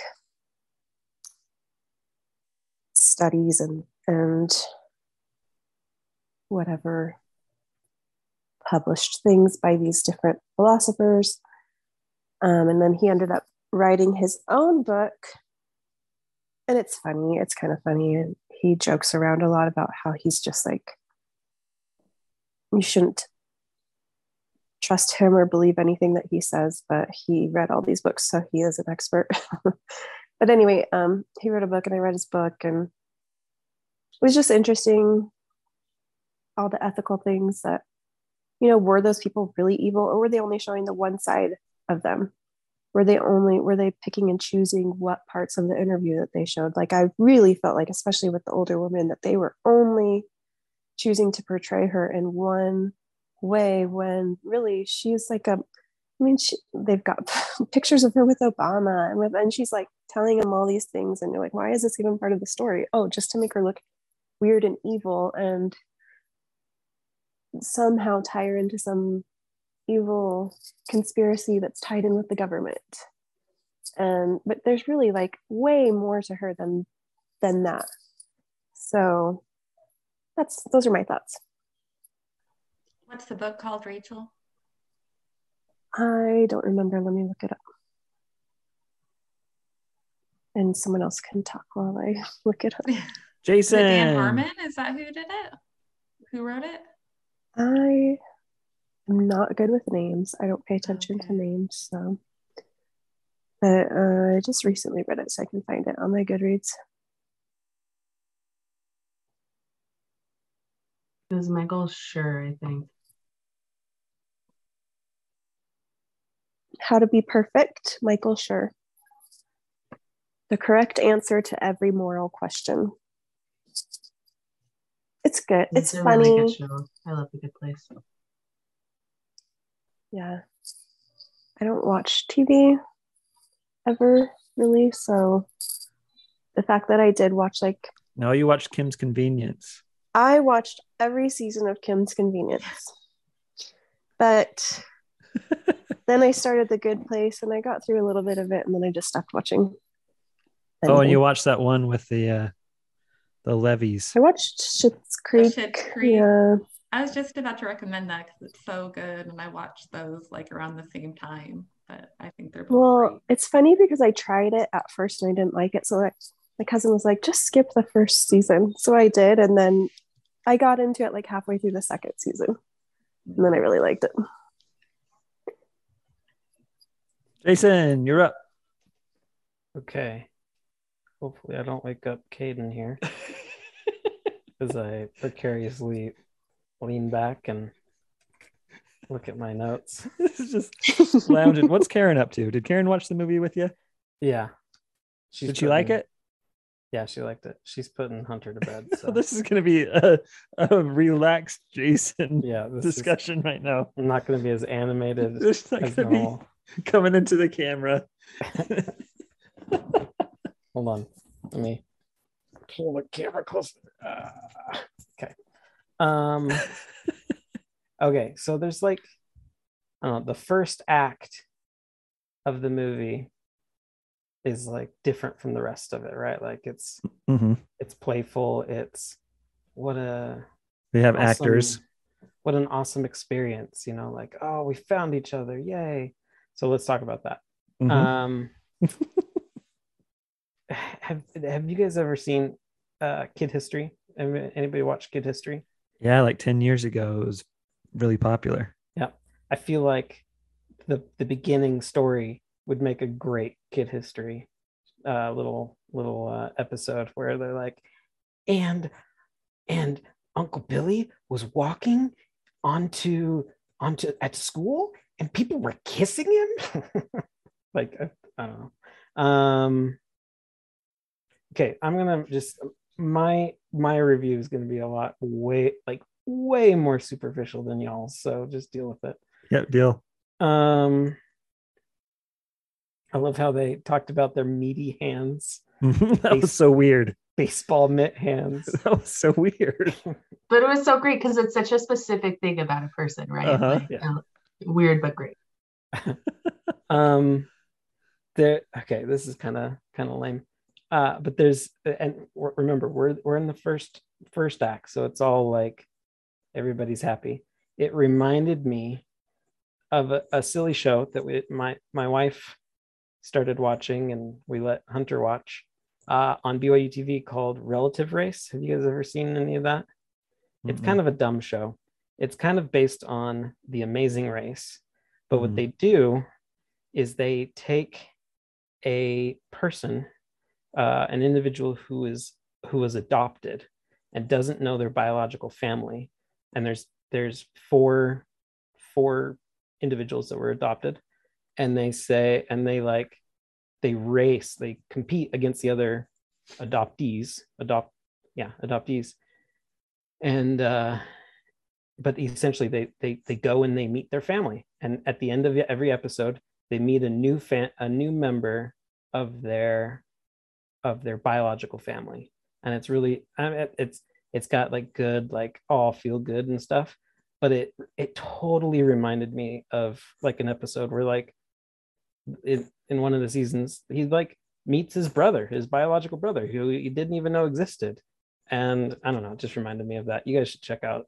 It's kind of a silly, it's Amazing Race, so it's kind of silly or whatever, but it's a fun, feel good TV show. I didn't love the over the shoulder reenactments.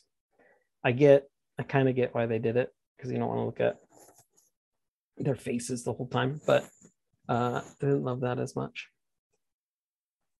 I noted, where's the third brother? Yep.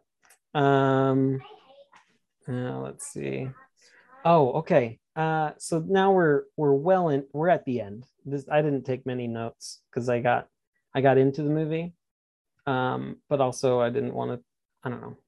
Anyways, one of my note is that it makes me want to try harder to be a better dad. Like I have this criticism of myself.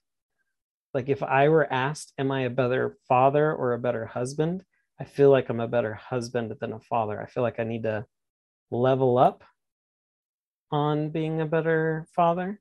And this made me like, oh man, I could do better. I can level up there. So that made me think that a lot. Jason, I'm not convinced that you're a bad father as you have your infant son sleeping on your chest. The ultimate humble brag. Yeah, I'm such a bad father. Here's my baby sleeping. So cute. Wait till he gets ornery with me, then we'll wait till I ruin him, then we'll talk. Yeah, it's very easy to be good to sleeping babies, right? Yeah. Let's see. Karen's comments was that it was a good story. She liked the rollout, but like the slow reveal, the flow of it. It was dramatic. She really enjoyed that, and it caught your attention really quickly, and then there's just like the slow reveal of, oh, then this happened, and then then we dig deeper, and then this happened. It's really good, really good. Okay, so then as you guys were talking, there's a few notes that bubbled up. Bobby, I loved Bobby's reactions, his face, like when they interviewed him, like he was the king of like the long pause, and of just like the fake dumbfounded, like, what, like, I don't know, just his face was great. Yeah. 2065 is a dick move. That's like for, like, what the heck, that's like 100 forever years. Yeah. That's like that's, I mean, like, I can't even think of why they would pick such a long time frame. Like, all the kids in the studies would be dead. Every single person to be dead. I could understand the like the researchers to be dead or something like that, but man, even the kids, that's dumb. Did you guys ever watch the 7-Up movies? That kind of reminded me of 7-Up a little bit. 7-Up? What are we talking about? There's a documentary series where the filmmakers have a group of kids the same age, and they interview them every 7 years. And how old are they now? They're probably like 70 now, right? It's at least in their 60s. I mean, they started it in the 50s and they were 7 years old, right? Yeah. And I haven't watched it, but I have them all like queued up, ready to watch. They're Didn't so the good. interviewer die like within the last couple of years? Yeah, Michael like, Apted or something like that. Yeah. It's very interesting. I think you'd like it, Jason. 7-Up. I'm about 15 years behind. Yeah. And each one you add 7 to the title. So it's 7-Up and then 14 up and then 21. But it also follows like socioeconomic. There's the rich people, and there's the poor people, and there's the depressed people, and there's like just the regular people. And they all had similar childhoods in like the same type of neighborhood or whatever. But then just how their lives are so different every 7 years, when they're 7 and 14 and 21 and so on. Interesting. They're like the paths were similar, like and then they suddenly branch or something, or yeah, and then they interview the kids when they're 7, and what do you want to be when you grow up? And then all of a sudden it switches to them when they're like 56, and there's like, and this is what I do, and then it switches to them as a 21-year-old, and it's like, oh, I'm never going to work for the man, and then it switches them to when they're 7 again, and it's interesting. It goes back and forth and follows one person and what they said 14 years before and what they say now, that type of thing. And they're English too, right? So they have cute accents. That's right. The cute little English kids. That's cute. Yeah, Except Rachel has has one guy who turns into an Australian. That's right. Because he's technically British, but he moves to Australia early on, and then his accent changes. Rachel's brother lives in England, and they have 4 kids, like 14, 12, 10, 7 or something like that. And they have the cutest accents because they lived in Australia for like 10 years.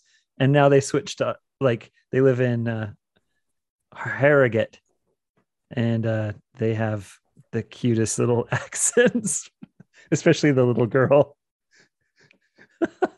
And they go to like a Harry Potter school, and it's a boarding school, and they've got like their sweaters and their collars and their little shorts.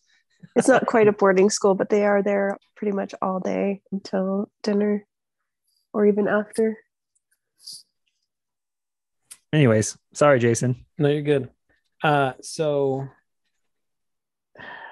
something that you guys talked about reminded me of in a different podcast that I do for Clint's Reptiles. I talked for Patreon, or is it for the general public? For Patreon. Can I get on that for free? It's $15 a month. Friends and family. So $15 a month to get on for free. Okay. So I remember looking, like, for some reason I don't know, my phone died, or I forgot my phone, and I was in the bathroom and using the restroom, and I was bored, and you do what you do when you're bored in the bathroom. You read the bottles of like shampoo and stuff, right? And one of the bottles of shampoo had a little rabbit. Have you guys seen that little symbol, the little rabbit symbol? And what it is they're like, we did not test this product on animals or whatever, right?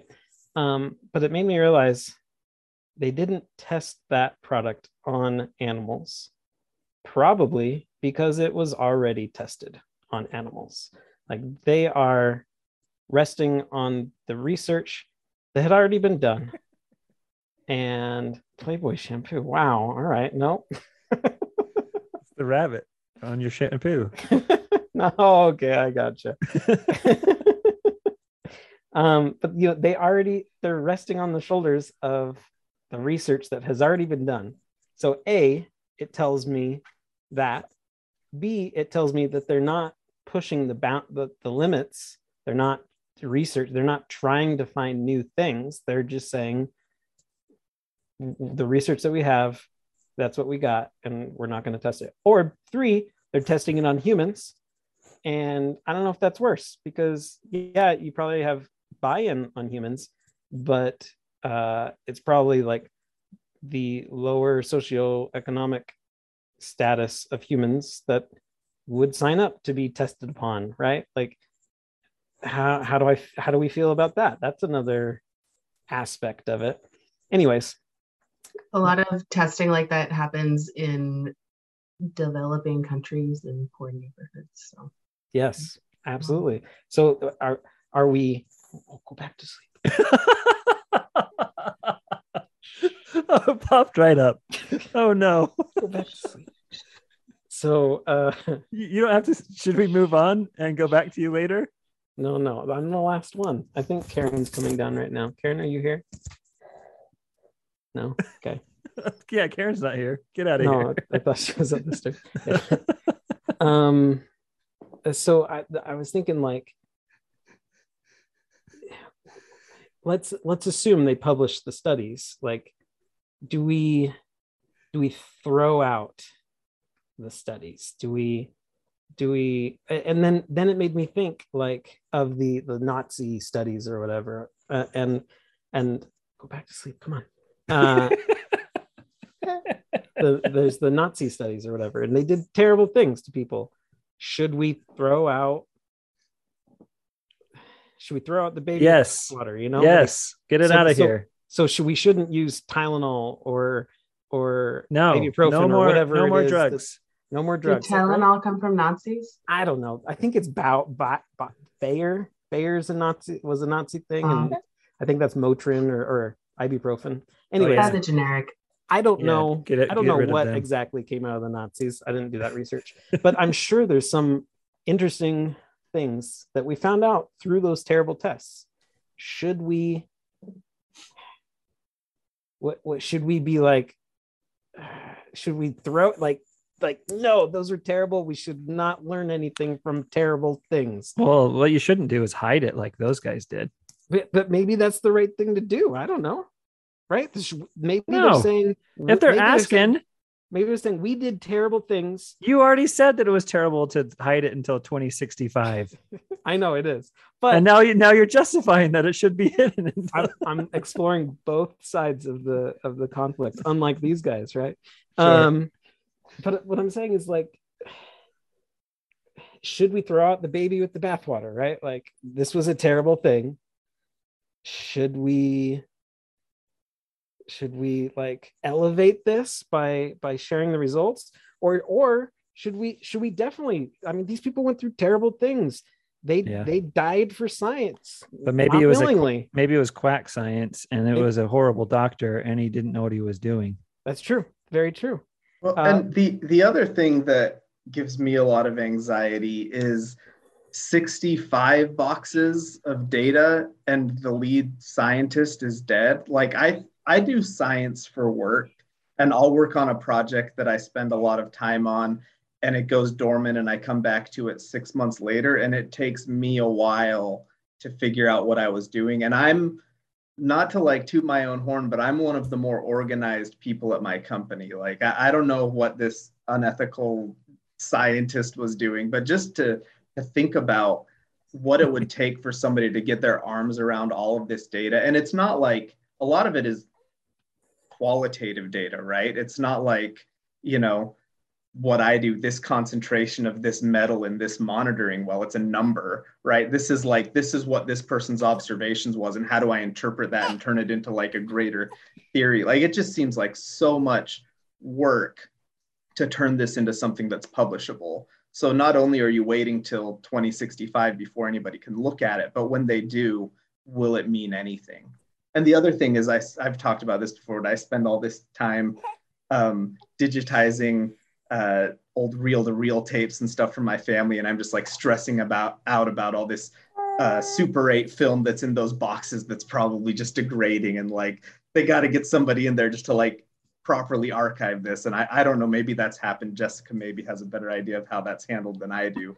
But like when those restrictions are on archived documents, is cold storage, so we're good. I don't have to stay up at night worrying about the Super 8 film. It'll be okay. Okay. But yeah, sorry, that was a complete tangent, but that was another thing that gave me a lot of anxiety that I just had to talk about for a minute. Love it. Oh, talking about record keeping, does anybody have like a full Will's freshman picture folder that has all the pictures on there? I think so. Sean has it, right? I thought that was what I had shared to Google Drive or whatever. I think that's still on there, but... Oh, send me that link again, Sean. Will may be gone, but his pictures live on. It's true.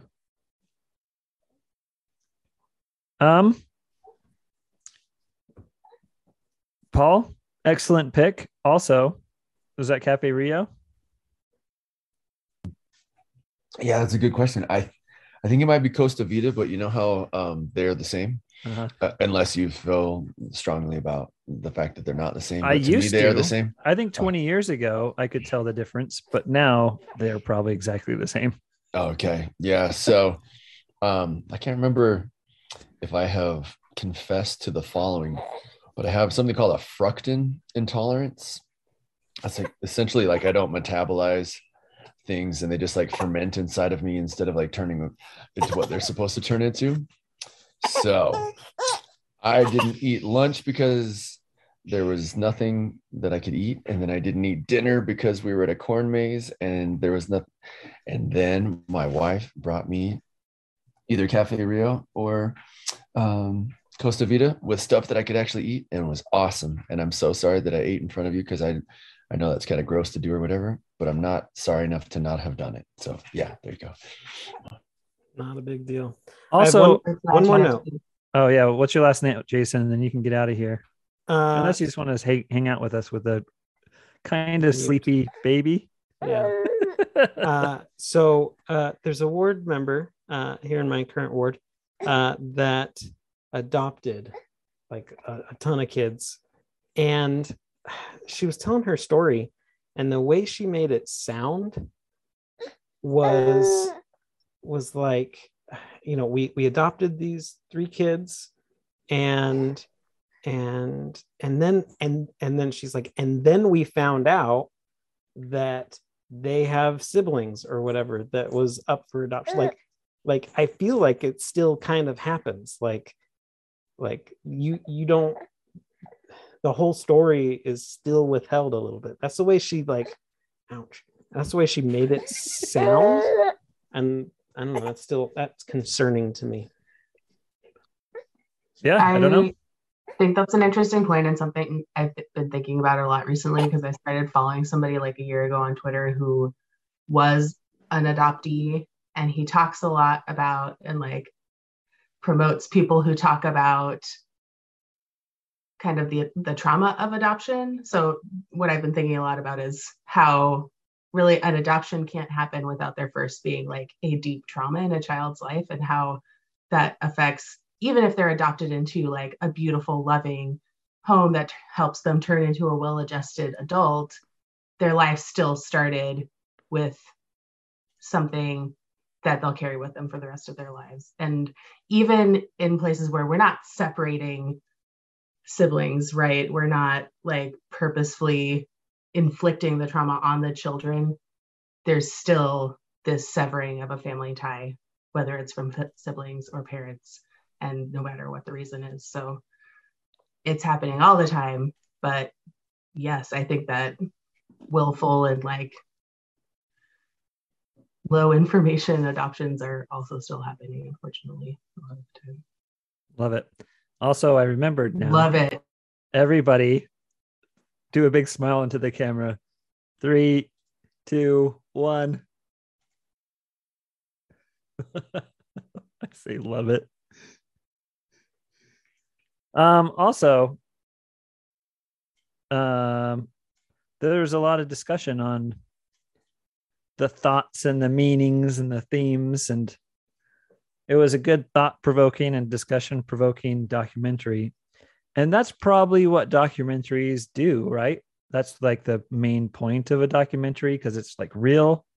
It's not just a narrative that someone made up, but they're real people at least. And it's their story that they're telling. However, it's edited and chopped into a narrative and broken into talking head interviews with splices of reenactments and historical footage or whatever you want to put into it. But I like fictional narratives rather than biographies when I read. And I also like watching just movies rather than watching documentaries. But documentaries are really compelling, but it's not something I choose to watch. So thanks for making me watch it, Paul, because I'm sure it would be interesting. It's just not something that I have a list of things I need to watch, and it's not ever going to be on the top of the list. And that's what I think about a lot of the movies for Movie Club, is it's just like, yeah, I mean, it'd be good to put on the list, but is it something that I'm going to sit down and just watch by myself? Maybe not. We talked about how if it's not Marvel, then no. I don't watch all the Marvels. I've been stepping back on Marvels. I did start watching She-Hulk with the kids, though. That's all.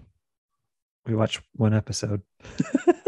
Sorry, Paul, I cut you off. No, and also I didn't mean to like make it sound like I hated the documentary. Okay. Oh no, gosh. First of all, even if you did, that's a valid opinion. Yeah. Oh my gosh. Like I'm a literature professor. Like every class I have, we have like, it's just a rumble with, hey, the professor has chosen like these books we have to read, and I'm the professor. And then often, like somebody will just say like, I hated it. I'm like, great, tell me why. And then they do.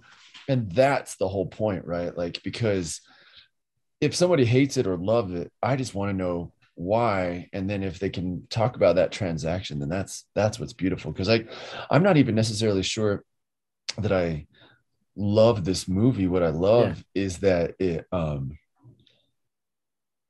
as somebody who's gone to lots of therapy, and as somebody who hasn't studied psychology but sometimes uses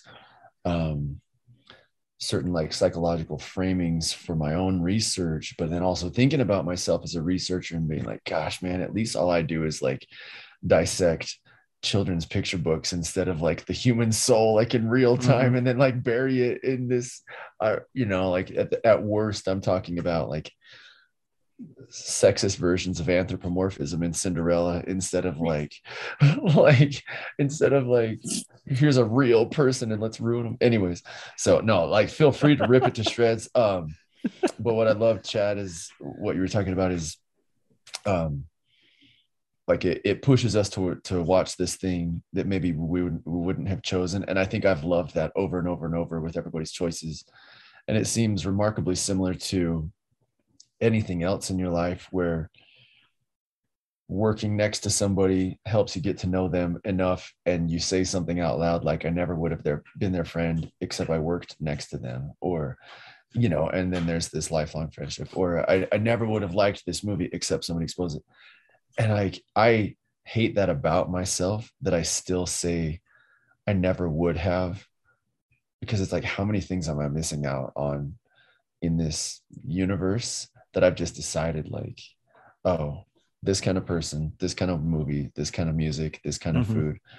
And the fact that, like, I haven't learned that lesson, even though it seems to be more the norm than the exception to the norm, that the exposure to the thing really actually is. Kind of, but also I know if I'm not going to like something. Oh, you do? I don't. I genuinely don't know. Oh, really? Yeah. You know yourself better than I know myself. That's what I think is really coming out of this conversation. Okay. No, I mean, no, that's true. Also, you're saying that it's fun to not like some things, and so maybe like we should do Piccadilly Gym again. No? Okay.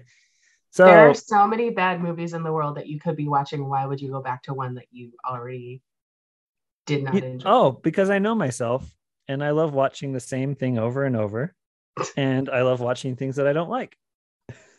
Rachel? Is that true? Why I don't watch very much TV. Chad's a TV hog with all of the same.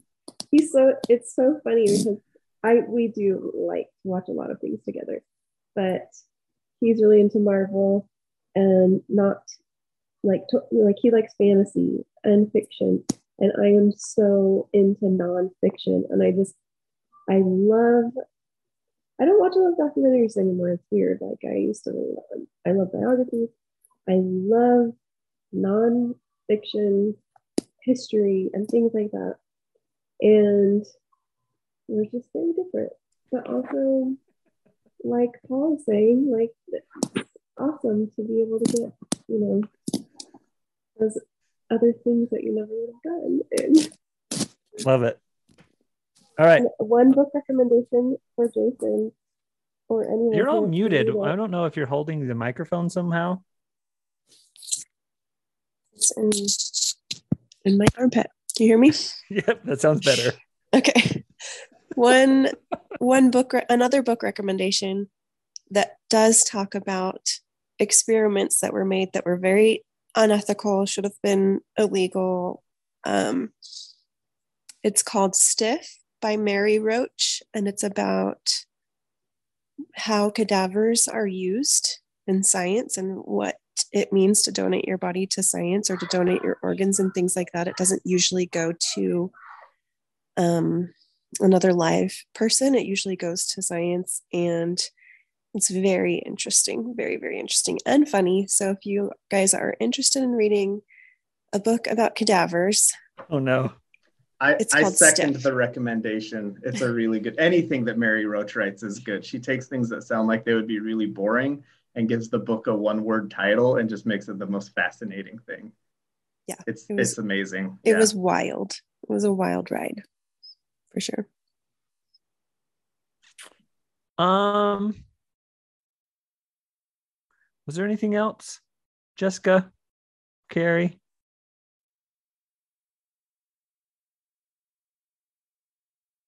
Question. Have you ever met a famous person? Like one time me and Rachel were in we're at Sundance, and we were walking, and Robert Redford came walking by us, and we were like right there, and he came walking by, and it was very striking. And it was the closest I've been to like a famous person. Does anybody have a famous person story? This isn't my story, but I have to tell it as a follow-up to yours. We had a guy that was in bishopric of the ward we first moved into. There was like this goofy guy with big eyes and whatever, and they were hiking up in Spanish Fort Canyon, and he got ahead of his family and hid behind a bush to jump out and scare them. And when he jumped out, it was Robert Redford and Susan Sarandon.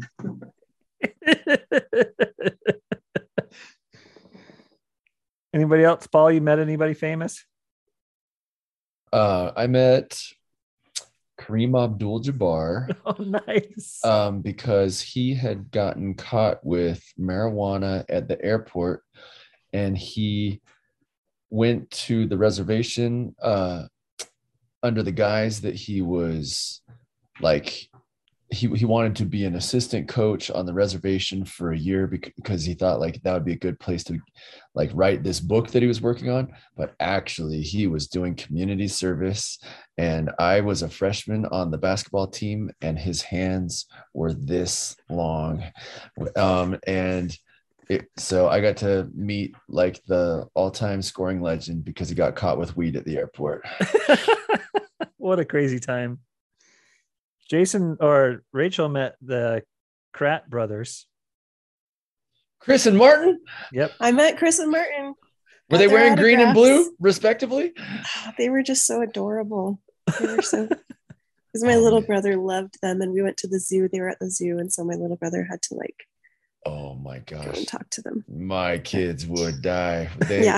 We Yeah. love like... I'm Chris and I'm Martin and we're in North America. Oh, this was before like This Cats was- Creatures. This was way Zoboomafoo? back in the beginning. Yeah, that was Yes, Zoboomafoo. Zoboomafoo. Yeah. Oh, because we watched like the Wild Kratts, and like I Yeah. love that every time they get their creature powers, the music that they like play sounds like the Kill Bill music, and I can't like not think of like Kill Bill as they're turning into like eagles or turning into like a walrus, because like it's like, anyways, I'm so sorry. Jason, you got any? Hey, I have another one. Okay. Sorry. Alex Trebek at the airport, he got picked up and was totally like bossing around this guy that picked him up. And my mom and I saw him and we were just like, well, that's rude. But that was pre-pancreatic cancer. And I think the cancer really softened him up a lot. Yeah, And turned into I a miss softie. him. I miss him. Yeah, we all miss him. Carrie or Jessica? I met, his name is Hugo Reyes, the guy that played Hurley on Lost at Sundance when Lost was on the air. So he was like a big deal. Wait a second. You met Hurley of the Weezer title album Hurley? Yeah, was this before or after the Weezer album? I don't know. No one would know. What year John. was that? No one would know except I for don't me know. and you. Let me look at my Instagram. It's It not would've a been good like- album. This is the worst. That and Ratitude. And that's my only one. My dad operated on Chuck Yeager once, which is pretty cool, but I know. that's not me. I saw, Carrie, it's your turn. Okay. I think I saw Chris Angel at an airport. And also, is it Kirby Hayborn, like the guy from all the Mormon movies? Yeah. Blonde one. Mm-hmm. He was at BYU passing out flyers for his band once, and he was very short and petite. Seemed nice. I don't know. Yeah, that's Jacob That's about it. Paulson's wife's cousin. Oh, and actually, no, I met Remember Jacob Paulson, Jason?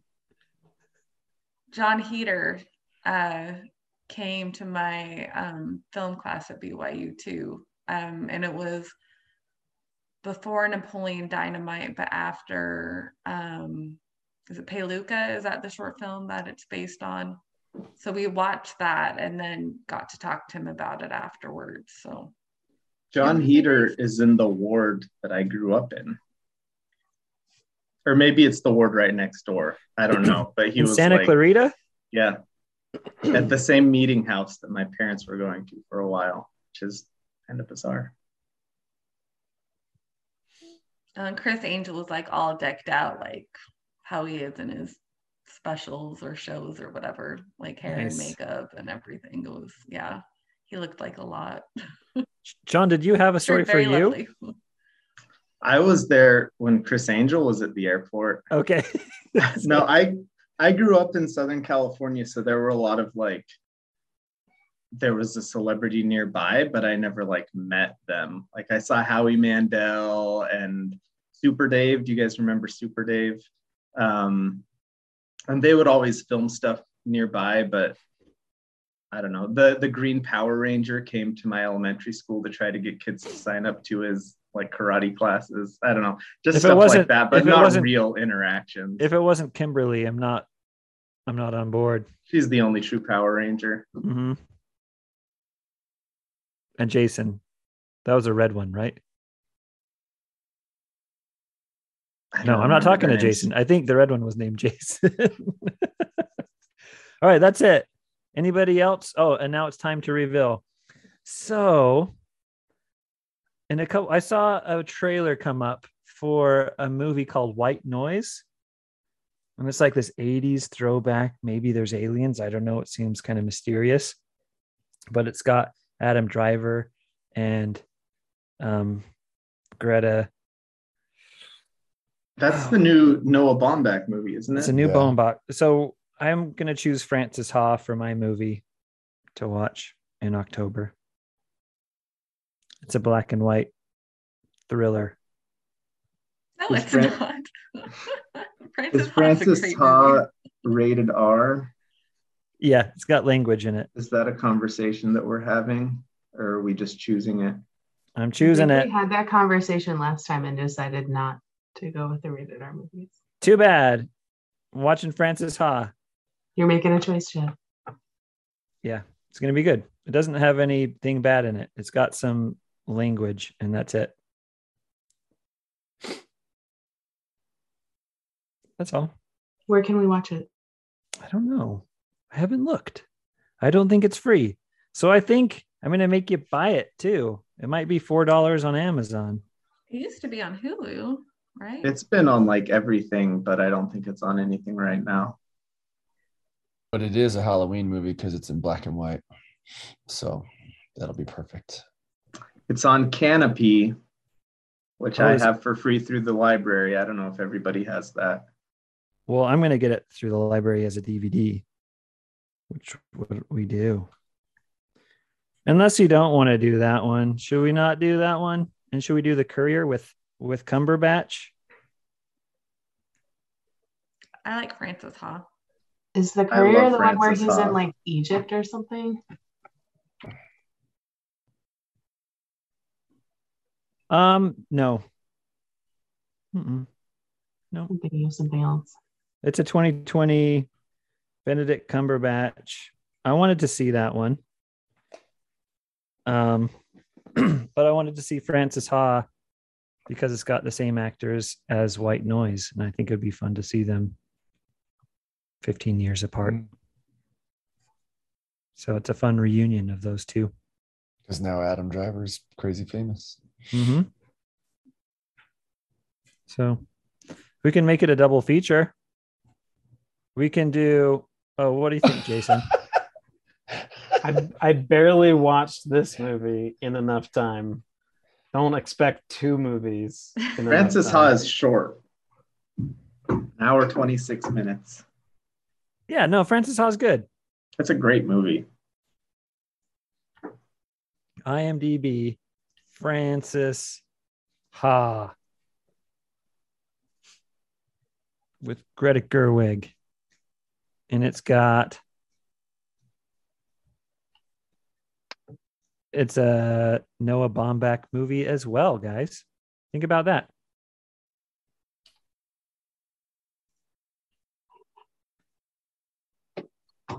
It's got mild sexual references, and it's got about 20 uses of the F word. So unique uses like adjective, adverb, maybe. Noun. Probably just casual. Okay. Don't know Baumbach at all, evidently. What else does Noah Baumbach do? Squid and the Whale. The Marriage Story one. He's pretty awesome. The Meyerowitz stories. Oh, Greta Gerwig wrote Frances Ha with Noah Baumbach. Squid and the Whale. Is Squid and the Whale good? The first movie I ever saw of his. It's Jesse, what's his name? The guy from the Social Network. Eisenberg? Yeah, it's like him when he's a teenager. And I can't think of guys' names. The guy from Dumb and Dumber who's not the funny one. Gosh. Yeah. So not Jim Carrey? Jeff Daniels. I keep giving all the answers on mute. Yeah, Jeff Daniels is correct. All right. Well, that's it. Anybody else have anything to say? Thanks, Paul. Good choice. So I'll come up with a text. Do we decide what day we're gonna do it now? Oh, yeah. Let's look. I'm gonna be out of town until the 19th. Oh, all right. How about 25? Tuesday, the 25th. Put it on the calendars. And if it doesn't work, then we'll push it forward. But if we push it forward, we'll go into November. So think about that. Consequences.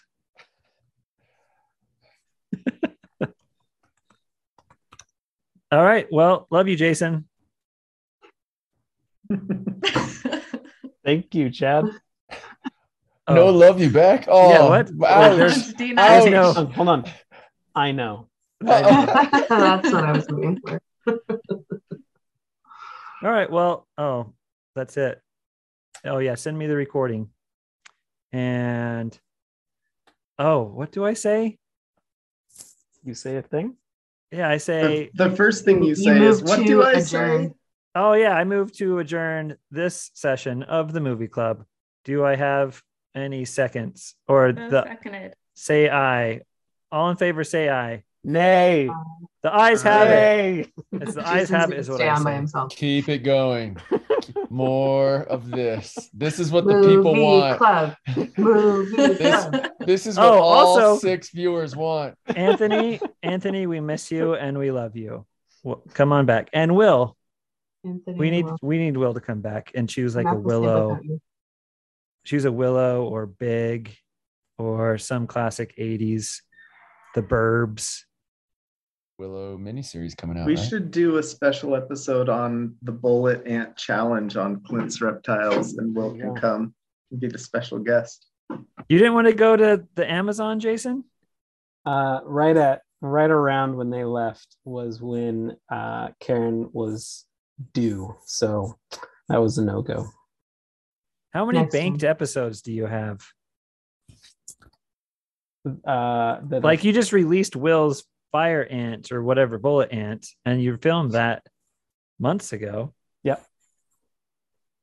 So videos that are filmed, I can tell you right now. Inside the Actor Studio right now. So we have, this Saturday is coming up, right? That's already. If you were paying me $15 a month, you'd have access to that one right now. Oh, you get an early release? Yeah. So we have. Should we do a Patreon for Movie Club? There you go. Who's gonna? One of those 6 people are gonna pay us. The 6 people would join. 1, 2, 3, 7, 4, 5, 6, 7, 8, 9, 10, 11, 12, 13, 14, 15, 16, 17. 18. We have 19 videos filmed. So if Clint died, the world wouldn't even know for at least 19 more videos. I would know in my heart the very instant. That would be a question of ethics too, Jason, which seemingly you're a little wishy-washy on. I'm just gonna say like your own comments have canceled each other out. So I just want you to know that. I'm just trying to explore both sides. Yeah. What's this episode, this week's? The sun spider, camel spider. All right, we got the scoop, guys. That sounds like a horrible pet. Depends. People like arachnids, so. I just realized something that I need to share with everybody before we end. Please. That's what my son asked for Christmas. What? He wants a pet tarantula. That's what he wants, and he wants to. We have a video on a handful of tarantulas, and the whole point of the video is to find out if they should be good for you as a pet. Okay, so we will start watching your videos because all the other pets, so there's a very high mortality rate at the Ricks household. 2 beta fish, Mustard and Mustard Jr. have already passed. And so this Christmas, if my son is good, the Santa that he doesn't believe in. He's only 6 and he hasn't believed.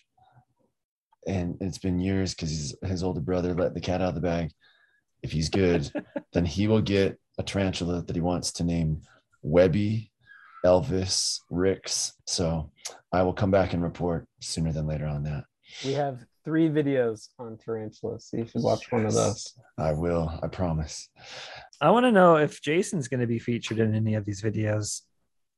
I'm in a handful. I know the one that you were interviewed with. Yeah, I didn't like that. What about like holding pets or holding snakes or holding reptiles? No, not really. I'm in the bloopers a lot.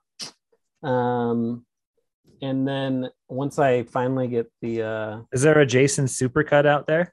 No. You should make Will you one. make us one? Make one. No. Once I get the aquarium set up, I'm sure he's gonna figure out some way to get me in front of the camera.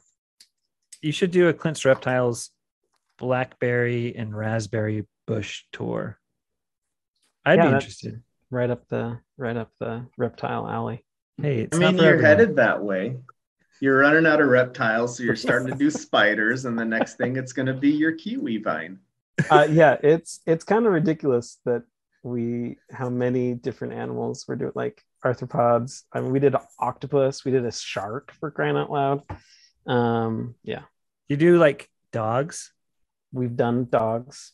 We've done cats. We've done head-to-head a reptile versus a dog. What about like a mongoose or the reptile one, obviously. A flying or a flying gerbil? What are they called?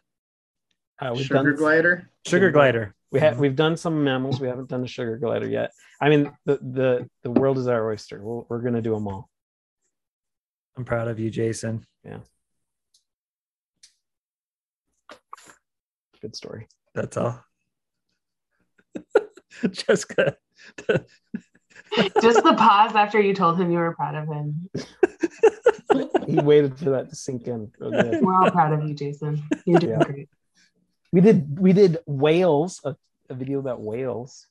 You should do a bow whale because those things live for hundreds of years. We talked about we're branching out. We're doing something interesting where we talk about like the phylogeny. So we talk about all the families. He did talk about the bow whale, and he talked about how the bow whale looks as though it is deeply disappointed in you when it looks at you. They're so sad all the time. Yeah. So do you travel a bunch, like for work-related travel? Fly in different places? For real work or fake work? Yeah, for YouTube. Oh, for fake work. Fake work, yeah. Lately, not your day job, your evening job and weekend job. I mean, they flew out to Peru. Yeah, but you didn't go though. I didn't go. Do you go with them? I probably would have had the baby not come. Or not. He's worth it. He's worth it, Jason. Always remember that. We've gone to like expos. We've gone to other YouTubers for like collabs and stuff. So yeah. Did you go to TanaCon? That goes. What's that? Did you go to TanaCon? I don't even know what TanaCon is. Okay, it's better that way. Never mind. There was a Las Vegas Reptile Expo. Did you know about that one? No. Okay. What the heck is TanaCon? What's your most famous YouTuber collaboration? Tana was a big YouTuber who had like her own con, and it was just like Fire Festival level of disaster. Oh, really? I watched a YouTube video about that. It was fun. It's delightful. Yeah, I love thinking about TanaCon. Do you ever like get any other famous YouTubers to do collabs? Yeah, I mean, famous in the reptile world, I guess. The biggest, there's 2 big names in like the pet tube reptile world, and that's Brian Barczyk. How many subscribers is he at? He's at like 2.6 or something like that. I don't know. It's been he's in the big deal. What are you at, 460? Yeah. But we haven't done a collab with him. And yeah, anyways, there's some backstory behind that. And then is there a rivalry? No. Is he a jerk? No. Kind of. there's just a backstory.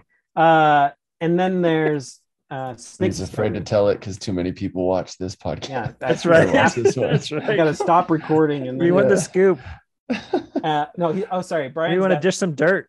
Brian's got 3.7, and then Snake Discovery is the other one, and we've done a handful of videos with her. Yeah, because she's cool.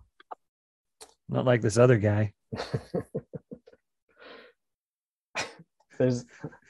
I wanted to say not like this Jagwagon. That's the insult that you came up with. No, they both seem like good. He seems like a good guy. Anyway, she's got 2.8 million. So there's room for growth in this space. That's what's exciting about that. So do you have any like YouTube medals where you get like first million or 100,000 followers? So for I think it was 10,000 100,000 subscribers, you get a plaque, and then it's 1 million, and then it's 10 million. Oh, so you got another 500,000. I'm halfway, almost halfway. Mm-hmm. You'll get there.